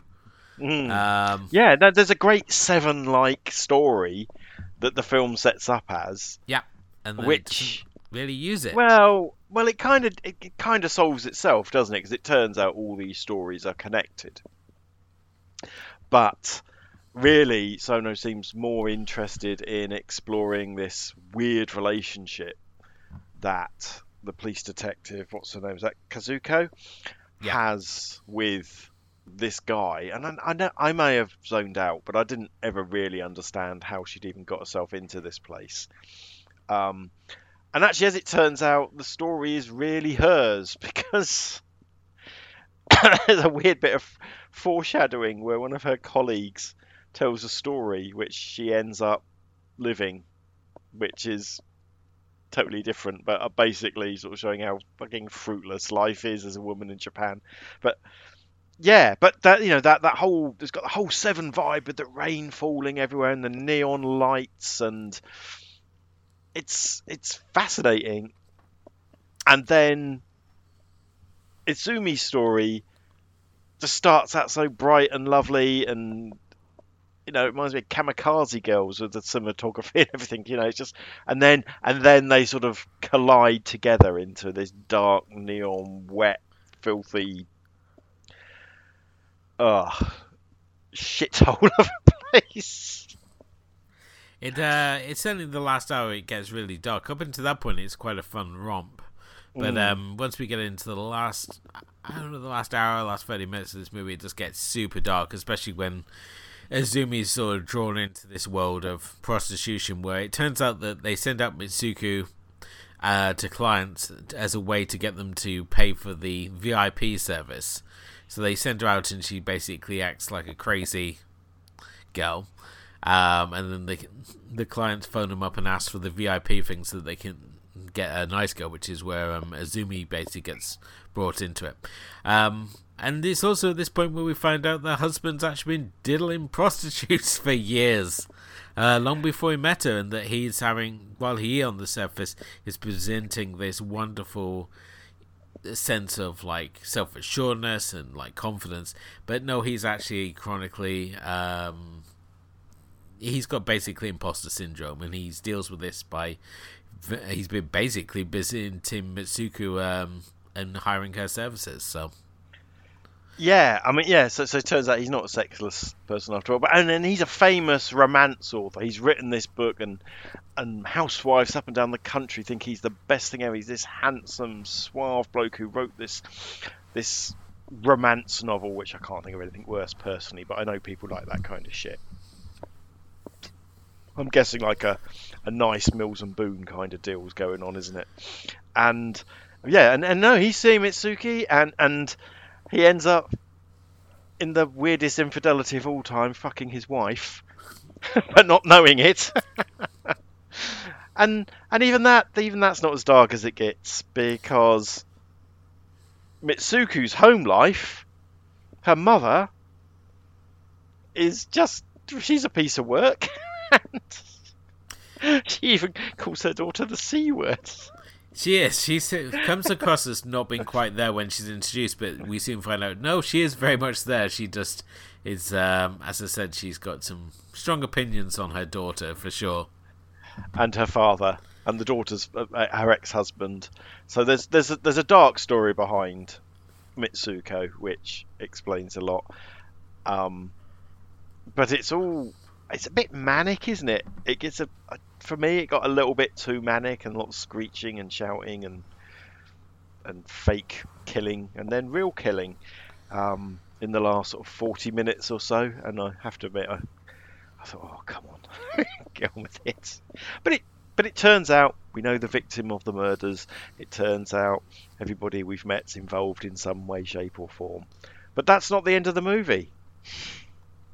At the end of the movie, we see how far Itsumi has fallen, just by becoming a street prostitute and eating cheap noodles by the side of the street, and like I said, pissing herself in front of children. I don't even know why. I guess that just shows that's the ultimate degradation, isn't it? I mean, that's what's happened to her. She's been totally degraded, lost everything, and even then.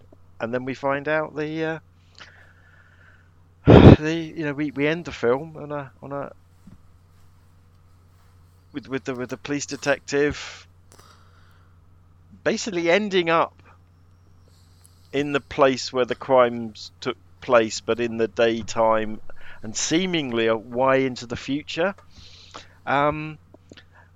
Just realising that life's just a fucking, how the fuck did I get here?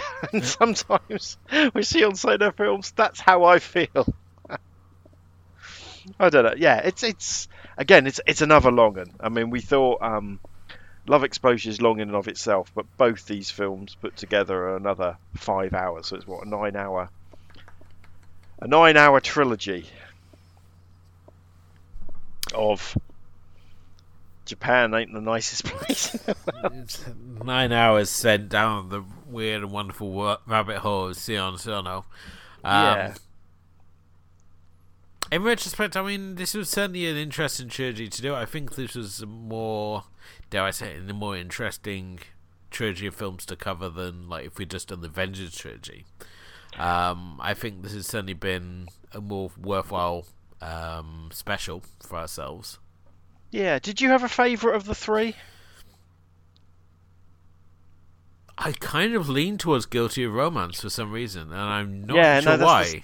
I think that's the same with me. I think I would love. I know it was originally 6 hours long, but if there was a 2.5 hour edit of Love Exposure, I think I would love that the most. Oh yeah, if you did something about that last hour, I think then it would be a lot easier to put that as the top. Cut it into 4 as cut it into like a TV show format and make it 4-hour-long shows. I don't know, something like that. You could probably do something with editing to have the 4 sort of storylines. Cold Fish left me a little bit cold, I have to say. But Guilty of Romance, again, this is a second watch for me. I bloody love it, and I just think it's just got so much going on, so much to say. I do think it's a bit fucking depressing, and but it's also got moments of humour in it. Probably less moments of humour than Cold Fish, frankly. But yeah, I think everything I said about Cold Fish not really have anything to say. I think Guilty Romance genuinely has something to say, and interesting stories where characters have true arcs.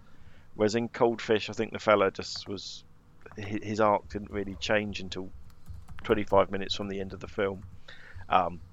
We can't really complain about the character arcs in Love Exposure because everyone goes through quite a lot there. But yeah, no, I think Guilty of Romance as well, and I agree with you. I think the Vengeance trilogy are 3 excellent films that are also show the growth of the filmmaker. Yeah, Park Chan-wook, the how Sympathy for Mr. Vengeance looks, through to the stylism of Oldboy, through to the gorgeousness of the opening half of Sympathy for Lady Vengeance, shows a filmmaker growing, whereas this is work by a filmmaker. I mean, these films are not consecutive. Himizu is in between Cold Fish and Guilty Romance. I think there's a film between Love Exposure and Cold Fish, which is actually quite a normal, straight, quiet piece. I can't remember what it is, but I seem to remember reading somewhere that it's not an exceptionally crazy film. I think, yeah, I think this is Sono at his finest, to be fair. But they are very different films, and the thematic links are quite hard to pull together.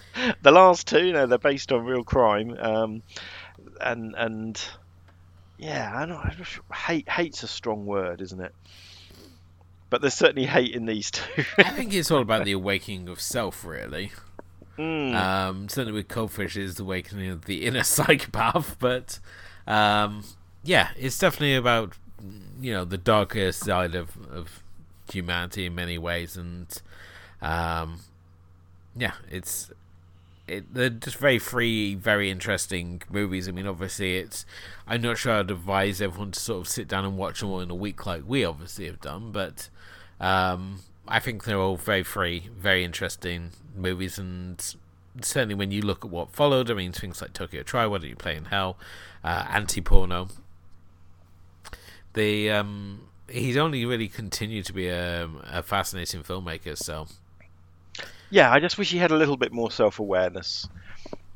I've yet to watch Ghosts of Prisoners of Ghostland, is it? The one he did with Nicolas Cage, his big West debut. Oh, no, I haven't seen that. Although I saw... I was in town the other day and I saw it there on DVD and I just thought, nah, Nicolas Cage. I think it's on Netflix or something now. So I'm sure it is. I was a bit shocked to see some other things already out on. Everything just comes out like 5 minutes after it's been at the cinema. It's terrible.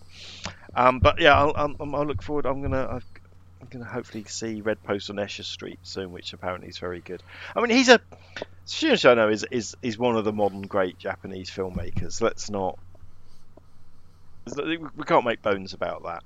I think you should be, if you are a film or foreign cinema, there should be a Shion Sono film that you should be able to enjoy. However, I complain about Takashi Miike films being too long.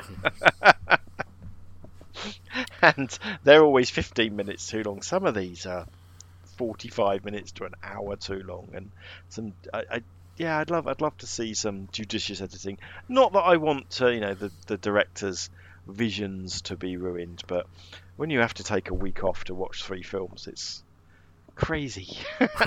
Indeed. Anything else you want to bring up, Tom? I don't think so. I'm glad we've done this. I think they're suitable films for our 75th episode extravaganza. I think all three would probably end up on our list of films to watch, adding to Shono's numbers on that list. So I'm glad you like Guilty of Romance, because Guilty of Romance is actually sort of a favourite film of mine, and I'd forgotten to bring it before. Yeah, so I think Sono was, when we look at the directors who made the most impact on this show, I mean, obviously we got Satoshi Kon, which we've only got one more film to cover. Sammo Hung certainly made his own impact on the show as a performer, and Sion Sono, I mean, has made numerous from way back, and when we did like XT hair extensions. Indeed, one of our first episodes. Was that a second episode, third episode, something like that? Yeah, somewhere around those single-digit ones. Yeah, and I think some of that might be because, and if we just talk about the show in general, as it's an anniversary edition, I think we've still avoided stuff. I think we could have done more films from Bong Joon-ho. We could have done more films from Jackie Chan. It took us a long time to get to a Bruce Lee film, didn't it? I think we have, and in a good way, I think we've avoided the obviousness that we could have easily fallen down. But Shono does seem to be one we come back to a lot. I think with Sono, I mean, there's obviously, when it comes to obviously picking films that we discuss on the show, I mean, obviously there is the element of like looking at something that hasn't been discussed like 1,000 times before, which is what sort of like the reluctance to do like the audition episodes. And certainly when we were doing like our Halloween episodes, and it was always like, what's the less obvious horror titles we can cover, and I think that's always been sort of like what we've done, why we've always done like the big titles for every 25 episodes. We've done like a big title, like we did Battle Royale, we did Seven Samurai, and now we're obviously here doing the Hate trilogy for 75. And thank you everyone for voting for this one. This was a great pick by you guys. But next time can we have something lighter? Yeah, next time we've got something real special, because it'd be 100th episode for our next big one, and we have got something real special. Let's hope so. Let's hope we don't chicken out. Okay. But yeah, that brings us to the end of tonight's episode. Thank you very much for listening. Hope you've enjoyed this bumper length episode. As we've obviously broke down Sion Sono's Hate Trilogy, Love Exposure, Cold Fish, and Guilty of Romance. Definitely go check them out. Love Exposure you can find on a couple of platforms. It's on Arrow Player, it's on the BFI Player. You can also get it through Terracotta's streaming service as well. Cold Fish is available on Shudder, and Love Guilty of Romance is one you're going to have to track down, because I don't know what happened with the DVD release, but it seems to be deleted, and there seems to be no platforms currently streaming it either at the moment, but I'm sure if you do some internet digging, you should be able to find it. But, thank you again for listening. Thank you again for supporting us for 75 plus episodes of the show, and for making us, helping us get the word out there, helping us introduce more people to Asian cinema.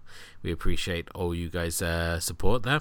If you haven't done already, please do hit the like and subscribe button though. Leave us a review, let us know in the comments what you think of the show, because it all helps raise the profile of the show. You can follow us on Facebook and Instagram and Twitter, and you can also check out our blog, which is asiancinemafilmclub.wordpress.com, which has got our full archive of episodes as well as reviews and other good stuff on there as well. But thank you again for listening. Thanks to my co-host Steven. Pleasure as always. And we'll be back very soon. But until then, good night. Hey! Hey! Hey! 昨日の恋は忘れて、昨日のあの子は忘れて、踊り続けていたい夜なのさ。月が砕け散っても、星が燃えて落ちても、踊り続けていたい夜なのさ。胸に刺さった恋の